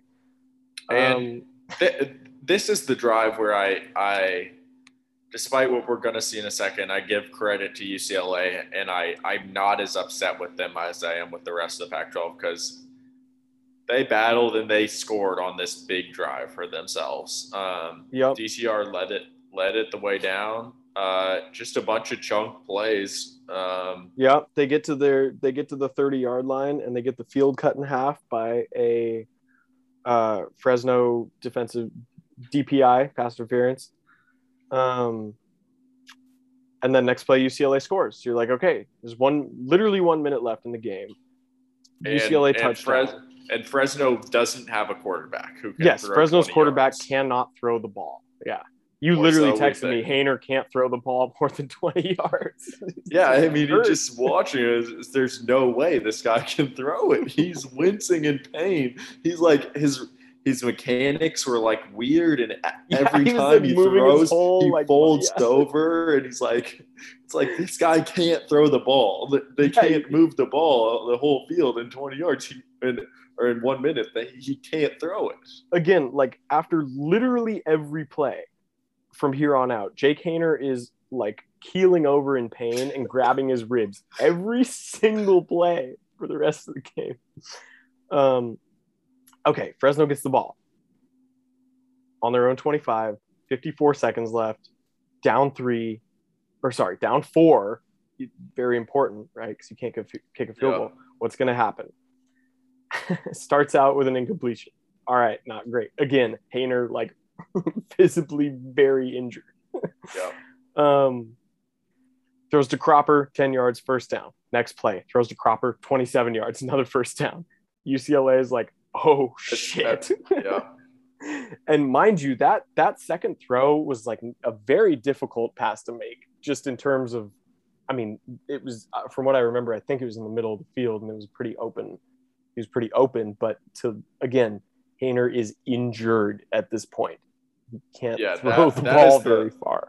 That's the ball where he throws it 30 yards or something. I remember texting you. I said, he can't throw it 20 yards. Then I said, okay, well, he can't throw it more than 30 yards.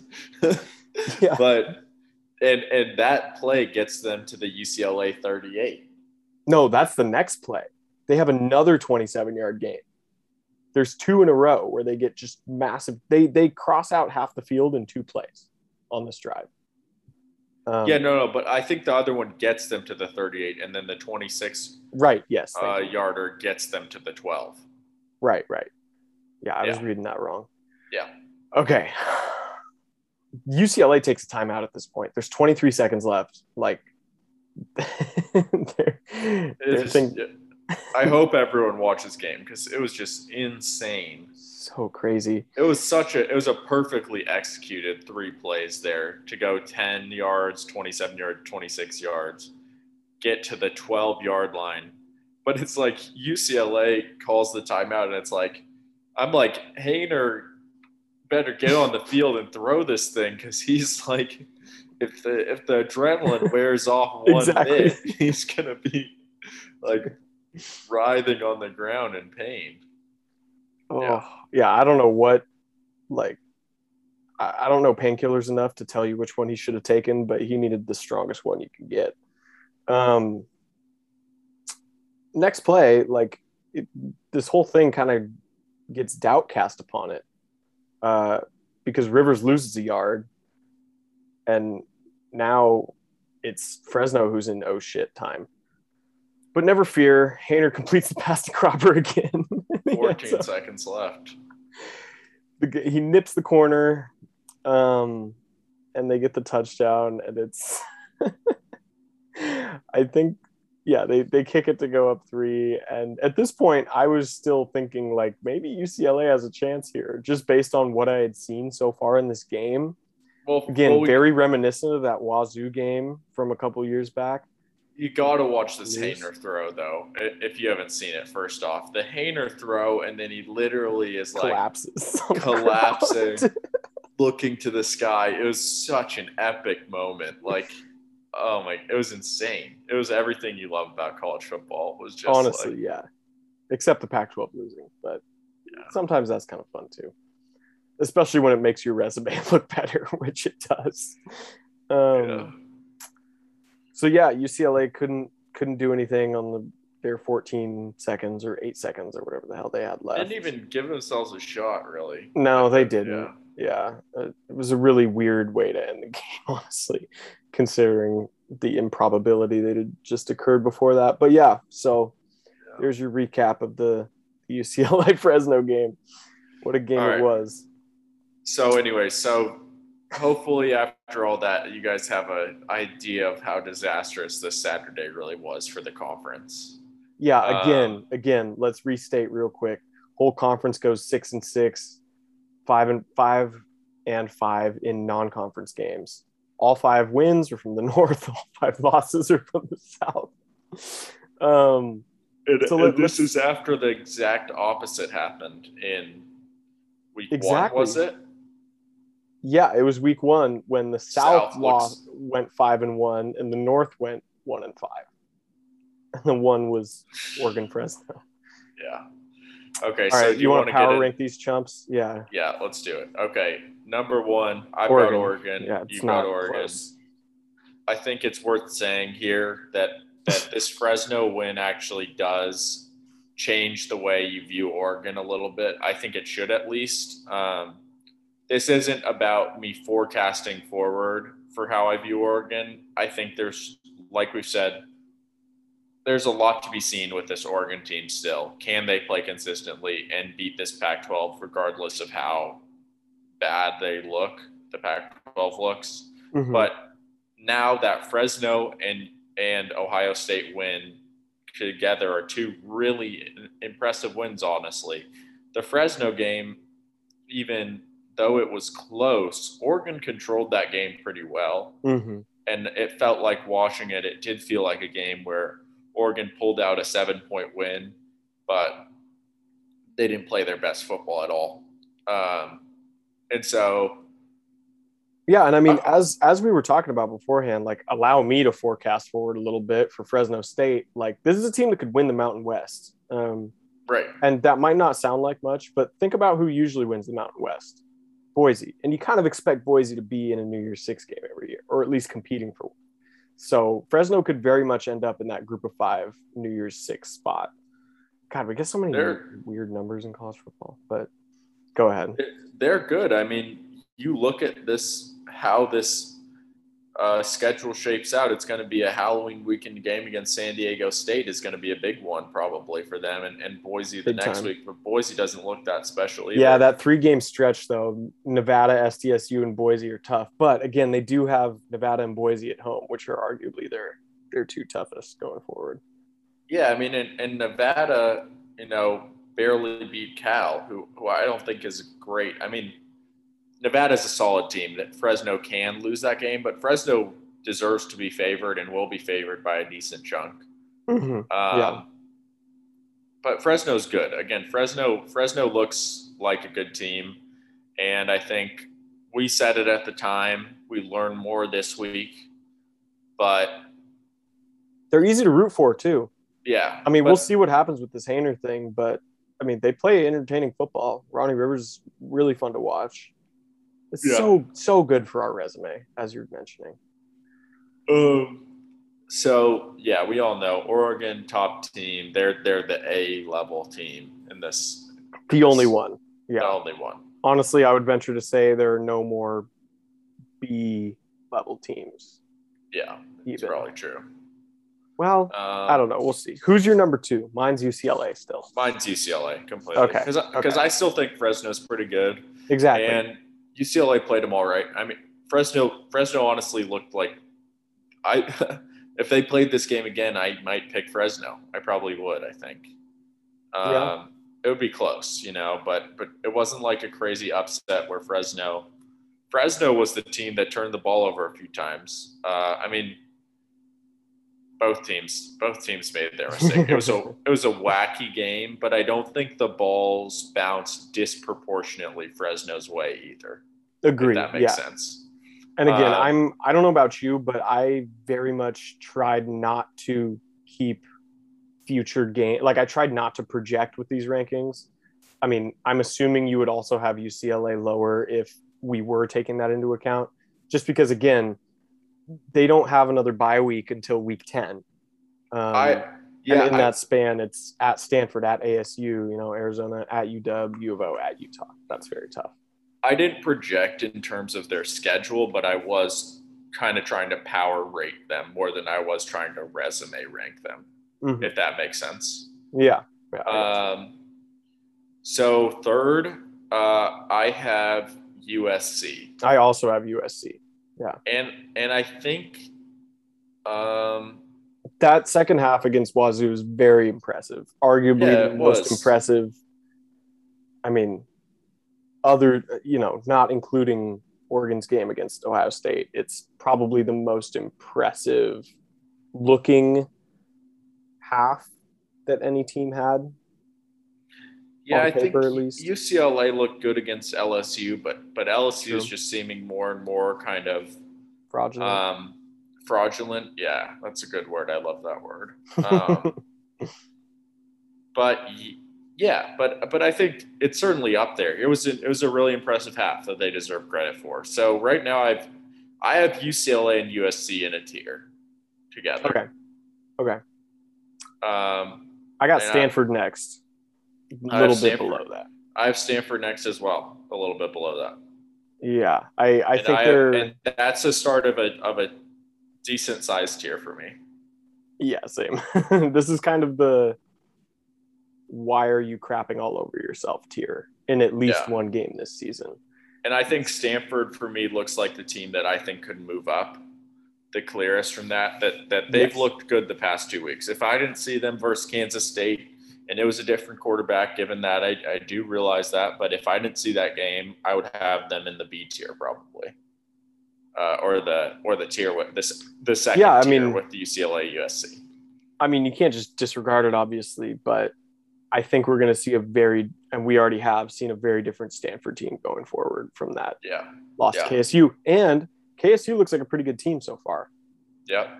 They're undefeated. They beat Nevada kind of convincingly in the second half. So we'll see how they do without their starting quarterback.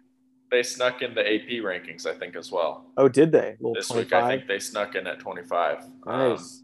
Like that. Which again, AP rankings I don't care that much about, but they do mean something for narratives. They just do.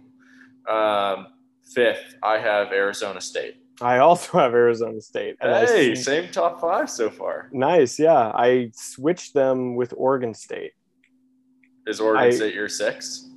Yes, they are. They're my 6 as well. Wow, let's just keep going. Washington 7? No, I have Utah 7. Oh, okay, Utah's my 8. But okay, let's talk about Arizona State real quick. Yeah. BYU, looks like an okay team, but this is a game Arizona State should be winning. It's a game they were favored in. They haven't shown us a ton against Southern Utah and UNLV. They were both games where you kind of have to brush them off till the next week to see what they mean.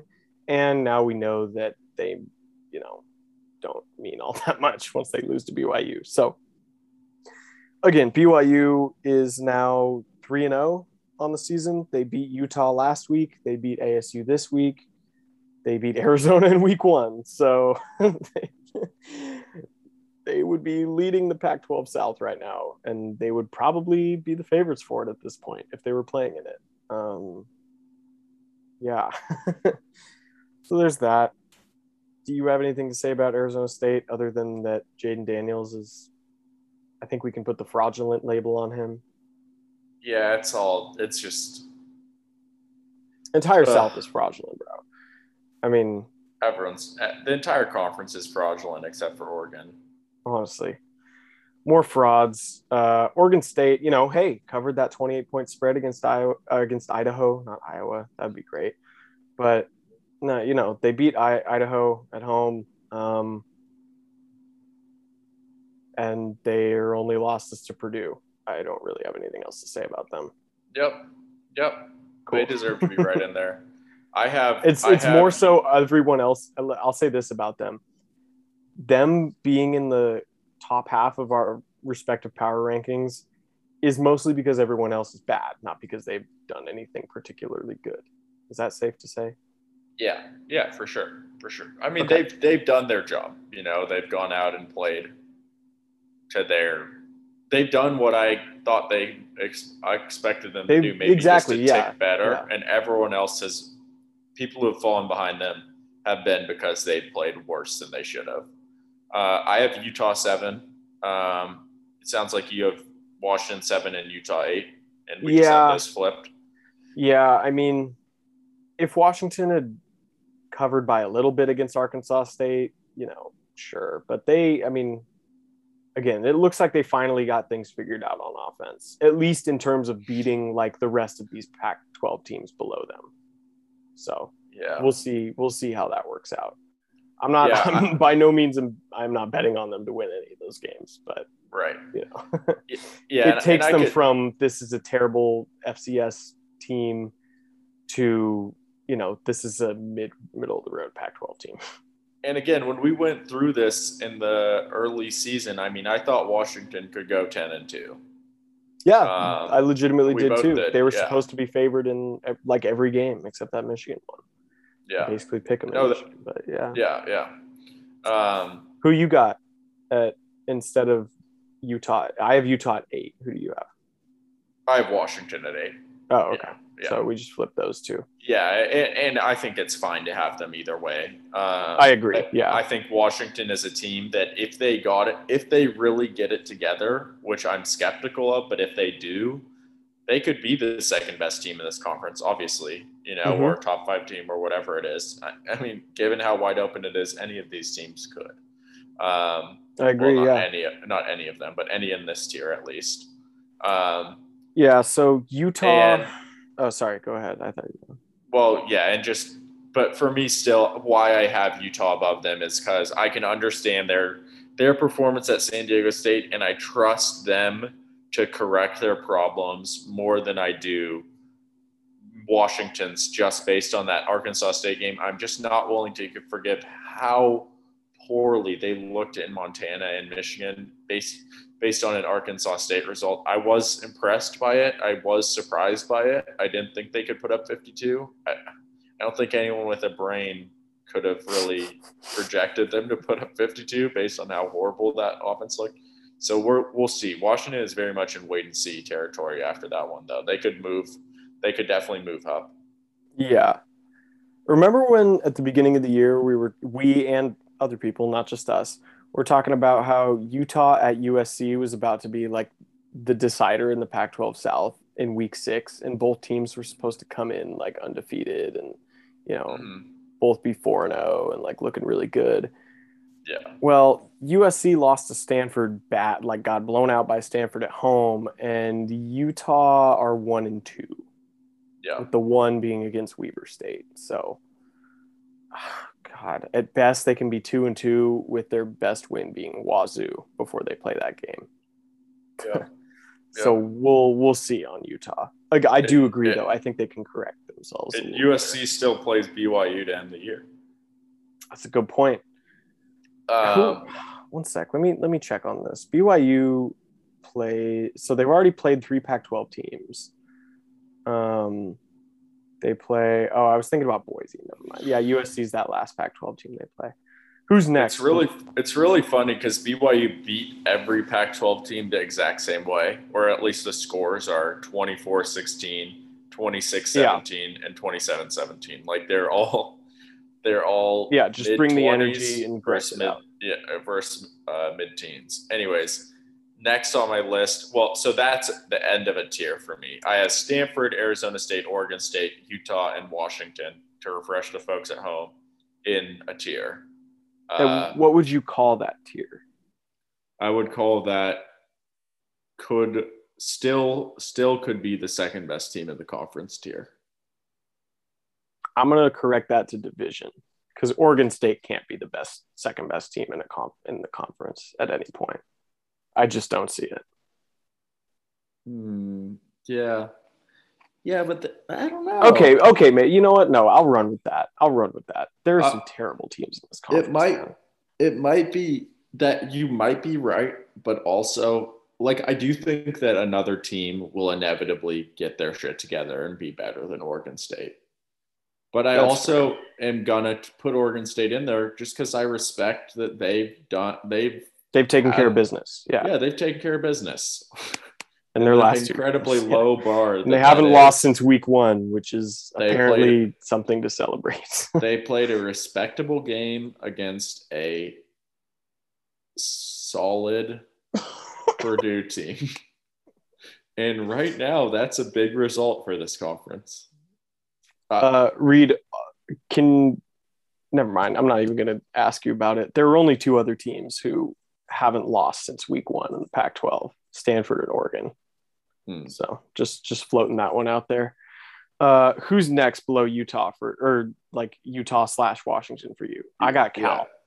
I've got Colorado. Or Cal and Colorado switchable for you? Yeah.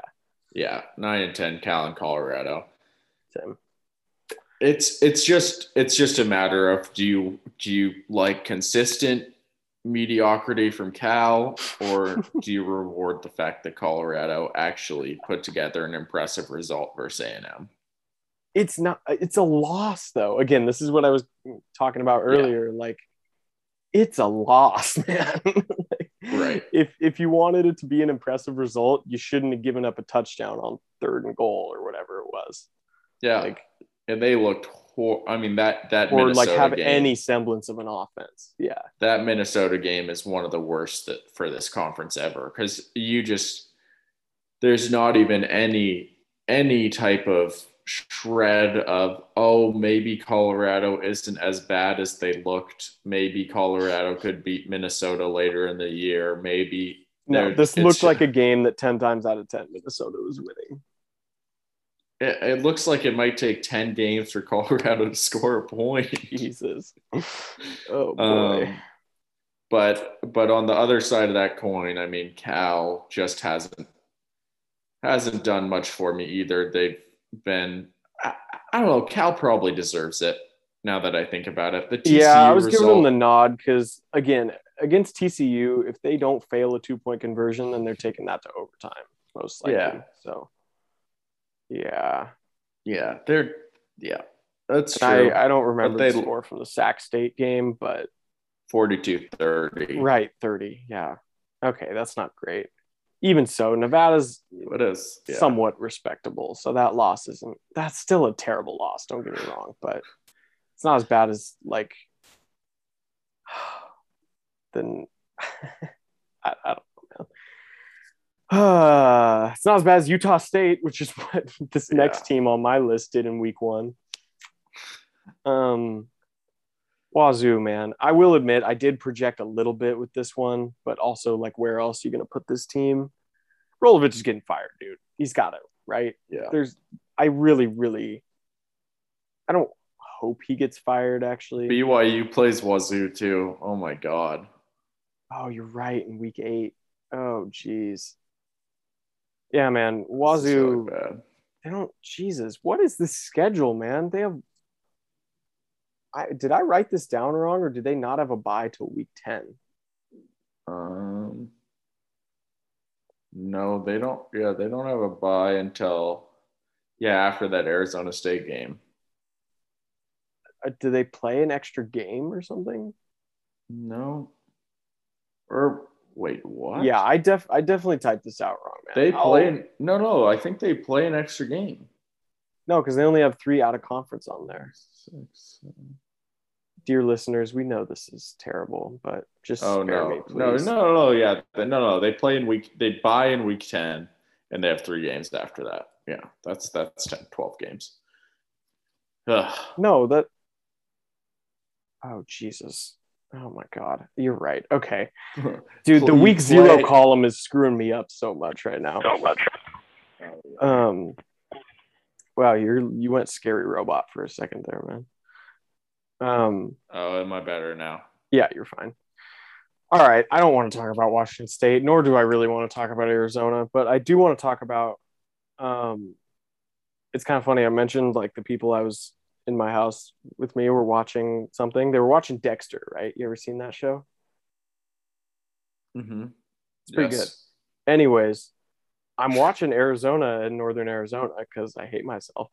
And they were doing this like weird like school profile, I think, on Northern Arizona. I don't know what it was, but they were showing like notable alums and stuff like that. And the actor who plays Dexter is one of them. And I was like, wait, what? What? It's like the DiCaprio meme, right? Where he's pointing. Yeah. So that's my little blurb about that game. Their mascot's pretty cool though. The lumberjack, right? Something like that. Lumberjacks. Yeah. Yep. I think I had a cousin who went there. All Okay. right. So, And by the way, those long, those last four, I'm assuming, are like Arizona deserves their own shit tier. By the way, yeah. I sincerely believe that they Yeah. deserve to. They might go 0-12. I have Arizona in their own shit tier, but I have Wazoo flirting with that tier. That's fair. Yeah. But not. Yeah. Yeah. Anyways, Yeah, man. Okay, so real that's what quick, it was for the Pac-12. yeah, and I sent you a couple things earlier with regards to SP Plus, SP Plus, Yeah. Plus. Yep. Phil Yeah, Connolly does it for ESPN. Arizona has a 30% chance to go 0-12. And Oregon has a 4% chance to win out and go undefeated. So I guess what that tells us is that it's easier to drop a game than it is to randomly win a game. Is that fair? Is that correct in your eyes? Yeah, I mean, yes, that's what those numbers tell us. But what would you have put that number at? Oregon's chances to go 12-0 for those listening.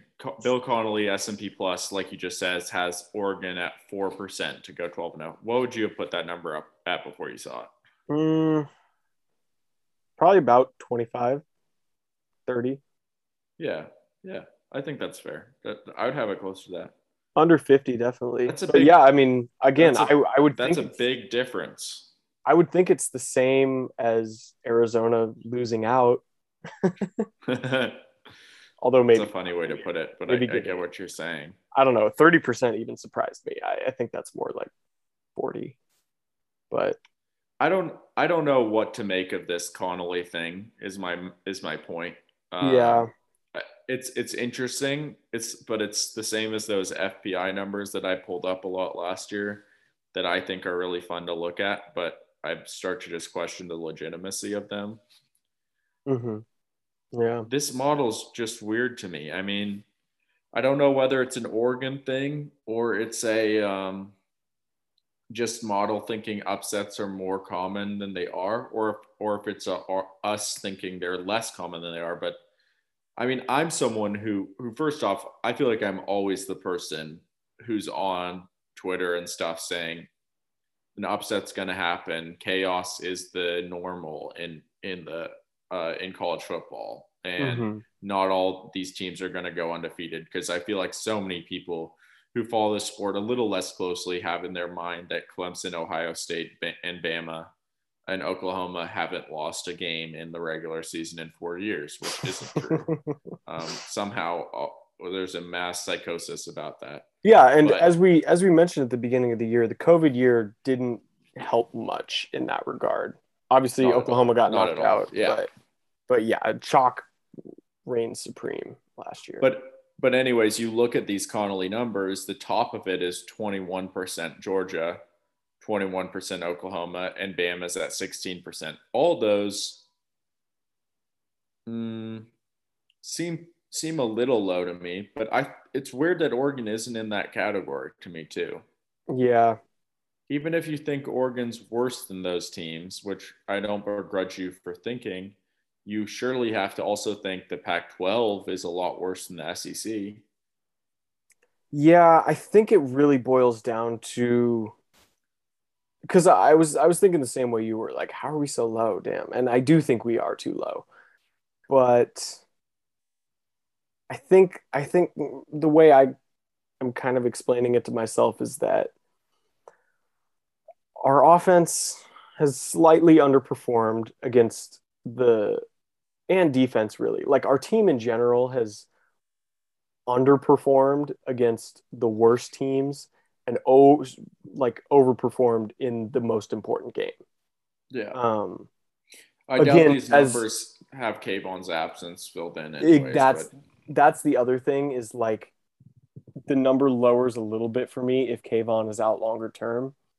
yeah. Um, and honestly, with like, I, we're not talking about this flow absence enough, man. If he's really out for the entire year, which it looks like he is, Yeah. I mean, yeah, we had guys step up against Ohio State, but that's still a small sample size. And like, No, and I'll be honest, this deep into the pod, I said the thing about Nate Hukalani before we did that second half, before I saw the second half stream with QB11, and honestly, that was when some of the flaws of Nate's game kind of I'm bore out a little very more. I'm Uh, pretty comfortable having Keith Brown back there. That dude yeah, is huge, yeah, but man, we're missing KT and Flo for extended periods. yeah. I But It's not looking I good. yeah, the other thing that I think people don't understand is the public in general just has a pretty poor grasp of statistics. This is true.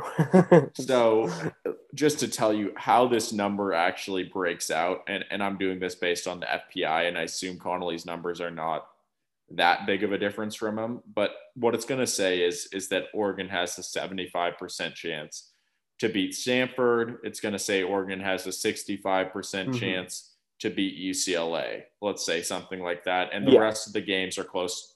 The rest of the games up to that point are going to be close to 5%, right? But what yeah, you're going to do is you're going to take 3/4 of 65%, and all of a sudden Oregon is already under 50% to win yeah, just both those two games. yeah, I that's how the statistics of it work. That's how math works. You can quibble with what those two numbers should be. I don't know. I don't really. I think Oregon has a more closer to a 75% chance to beat UCLA right now, and I think they have probably closer to a 85% chance to beat Stanford.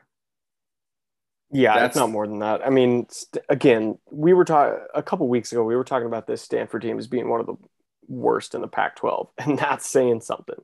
Yeah, cool. They look good against Vanderbilt. Like, you got to give me something a little more to make me really believe. If you're an Oregon fan, don't look at the SP Plus rankings, the overall rankings. I mean, go read Bill's article, but maybe just block out the part where you see Oregon, yeah. because we're pretty far down there. Yeah, and I'm just going through some of these other things, some of these other big games that Oregon plays, and just looking at what the percentages are on FPI. So just for reference, like I said, it's a 75% chance to beat Stanford, 65-ish to beat UCLA, and then the Washington game, Oregon has about a 70% chance to win. The Utah game's another about a 70% chance, and then the Oregon State game's a little less than a 90% chance, and then the rest of them are around 5. So if you do those numbers, you're gonna get down below 20% pretty fast. hmm So that's what he has, but I think the FPI probably has us at a better chance to win out. Let me look. I think they even include the conference title game, with which Connolly's number does not. So Yeah, it's true. I don't. It still is kind of Connolly's ridiculously numbers, I'm pretty low. sure, like SP Plus is just based on offensive and defensive ratings. Um, Yeah. for example, like Alabama fell pretty far. I mean, they're still number one overall, but in terms of ratings, they kind of fell with only a 2 point win against Florida, for example. Yeah. Which, speaking of which, do you want to talk about some of these national games from this weekend? Yeah. Yeah. First off, I just want to mention the FPI, what they have. They have Oregon at 12.3% chance to win out. They have them at 1.7 Wow. projected losses in 11.7 games. Wow. What I mean, do you put? Let's be honest right now. Oregon's win total is at right now for regular season should be at 11 or 11 and a half. And where's the juice on that for you?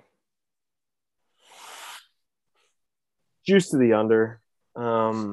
Juice to the under at which number? At 11 and a half? Yeah, honestly, solid 11. Juice to the over. Slight juice to the over. Yeah, that's what I would probably put it at. I haven't looked at updated numbers at all or anything, but that just kind of seems like where we're headed. Again, like even It's us, probably a solid 11. It really is. yeah, even us as hardcore fans would say that it's more likely than not that we drop a game in the regular season. That's just how football works, man.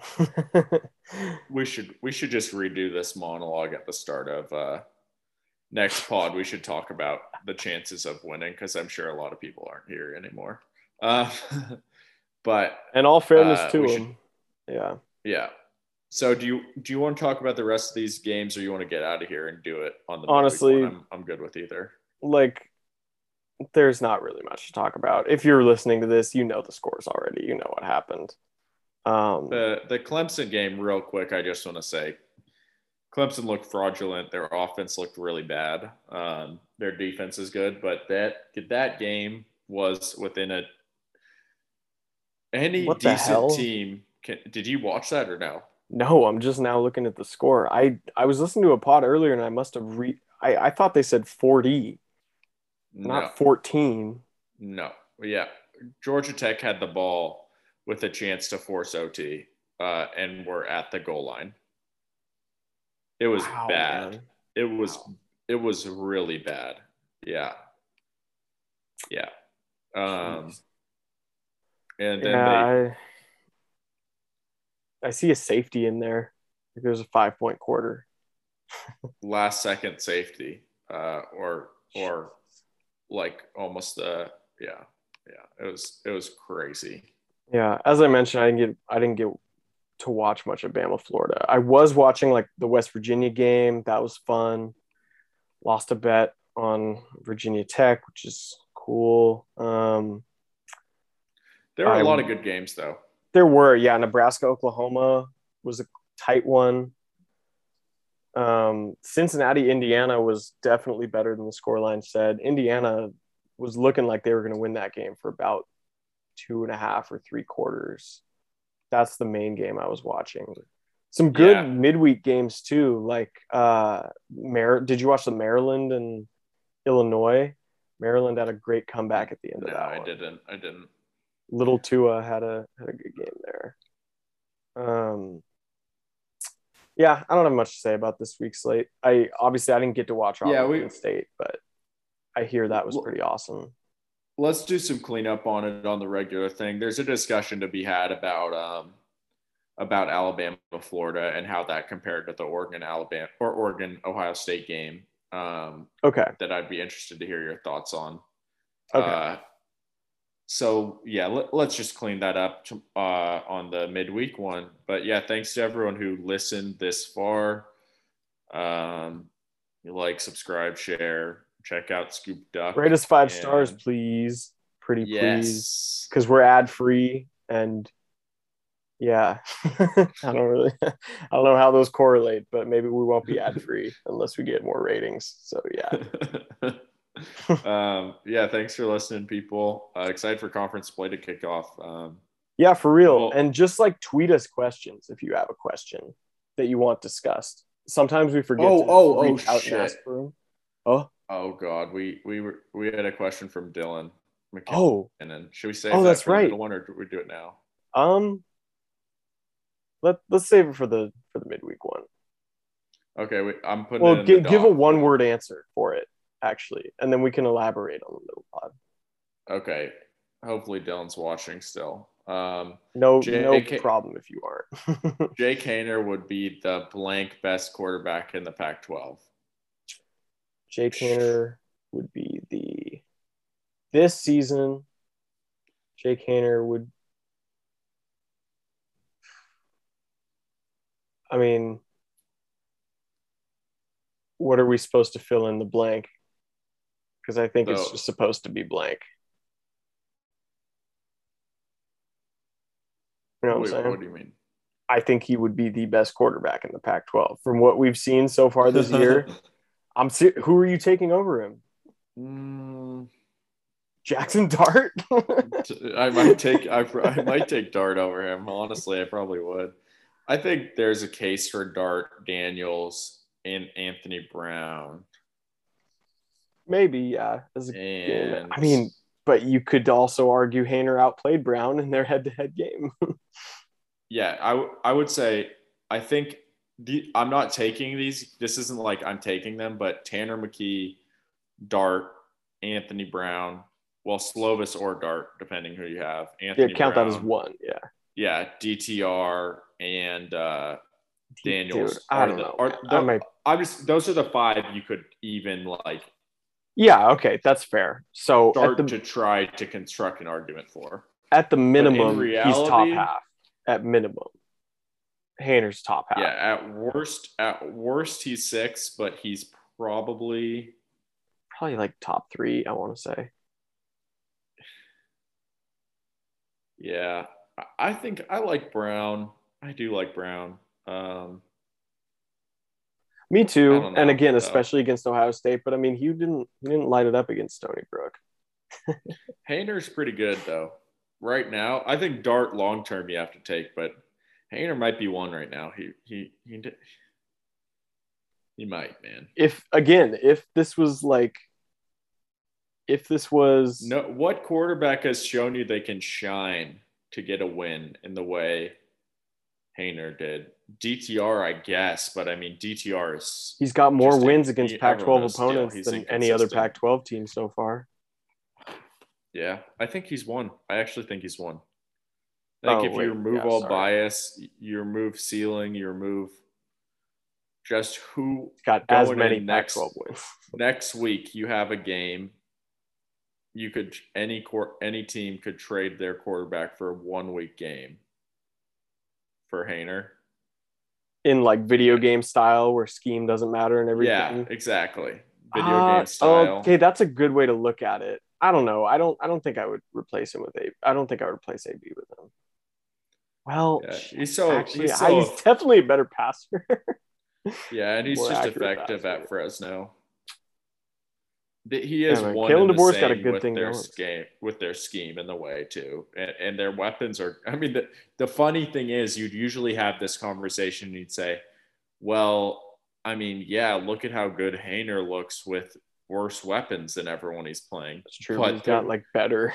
Yeah, he's better than everyone outside of Oregon, probably. USC. Yeah, I mean Drake. USC with London. Yeah. But yeah, Rivers is legit. I mean again, yeah. Fresno would be not just have a top half quarterback at minimum. I'm saying at minimum they are a top half Pac-12 team. In all seriousness, they could be legit this year in the Pac-12. I haven't looked at this, but based on team talent composite, they probably are top half already. Well, I don't know about that. I think they are the second best team in the Pac-12. Jesus, how depressing is that, man? If I wanted to be a hot take guy, I would have led or if I wanted to do that thing, I would have led the podcast with it. But now that we're here, I'll just say we're humble. I think they're the second guy. We stay humble. We stay humble, begging people for these 5-star reviews. So please leave them if you can, and be happy. Be happy that you have a good football team. Don't complain about stuff. Yeah. All right. That's enough of us. We're well over 2 hours, man. Yeah. Jeez. Yeah, it's past your bedtime right now. You're on tomorrow already. Yep, I'm already on Monday. Back to school. Man. Back on a school day. Yeah, it's still online for a week, but yeah. Rough. All right, man. Signing off. Go Ducks. Go Ducks.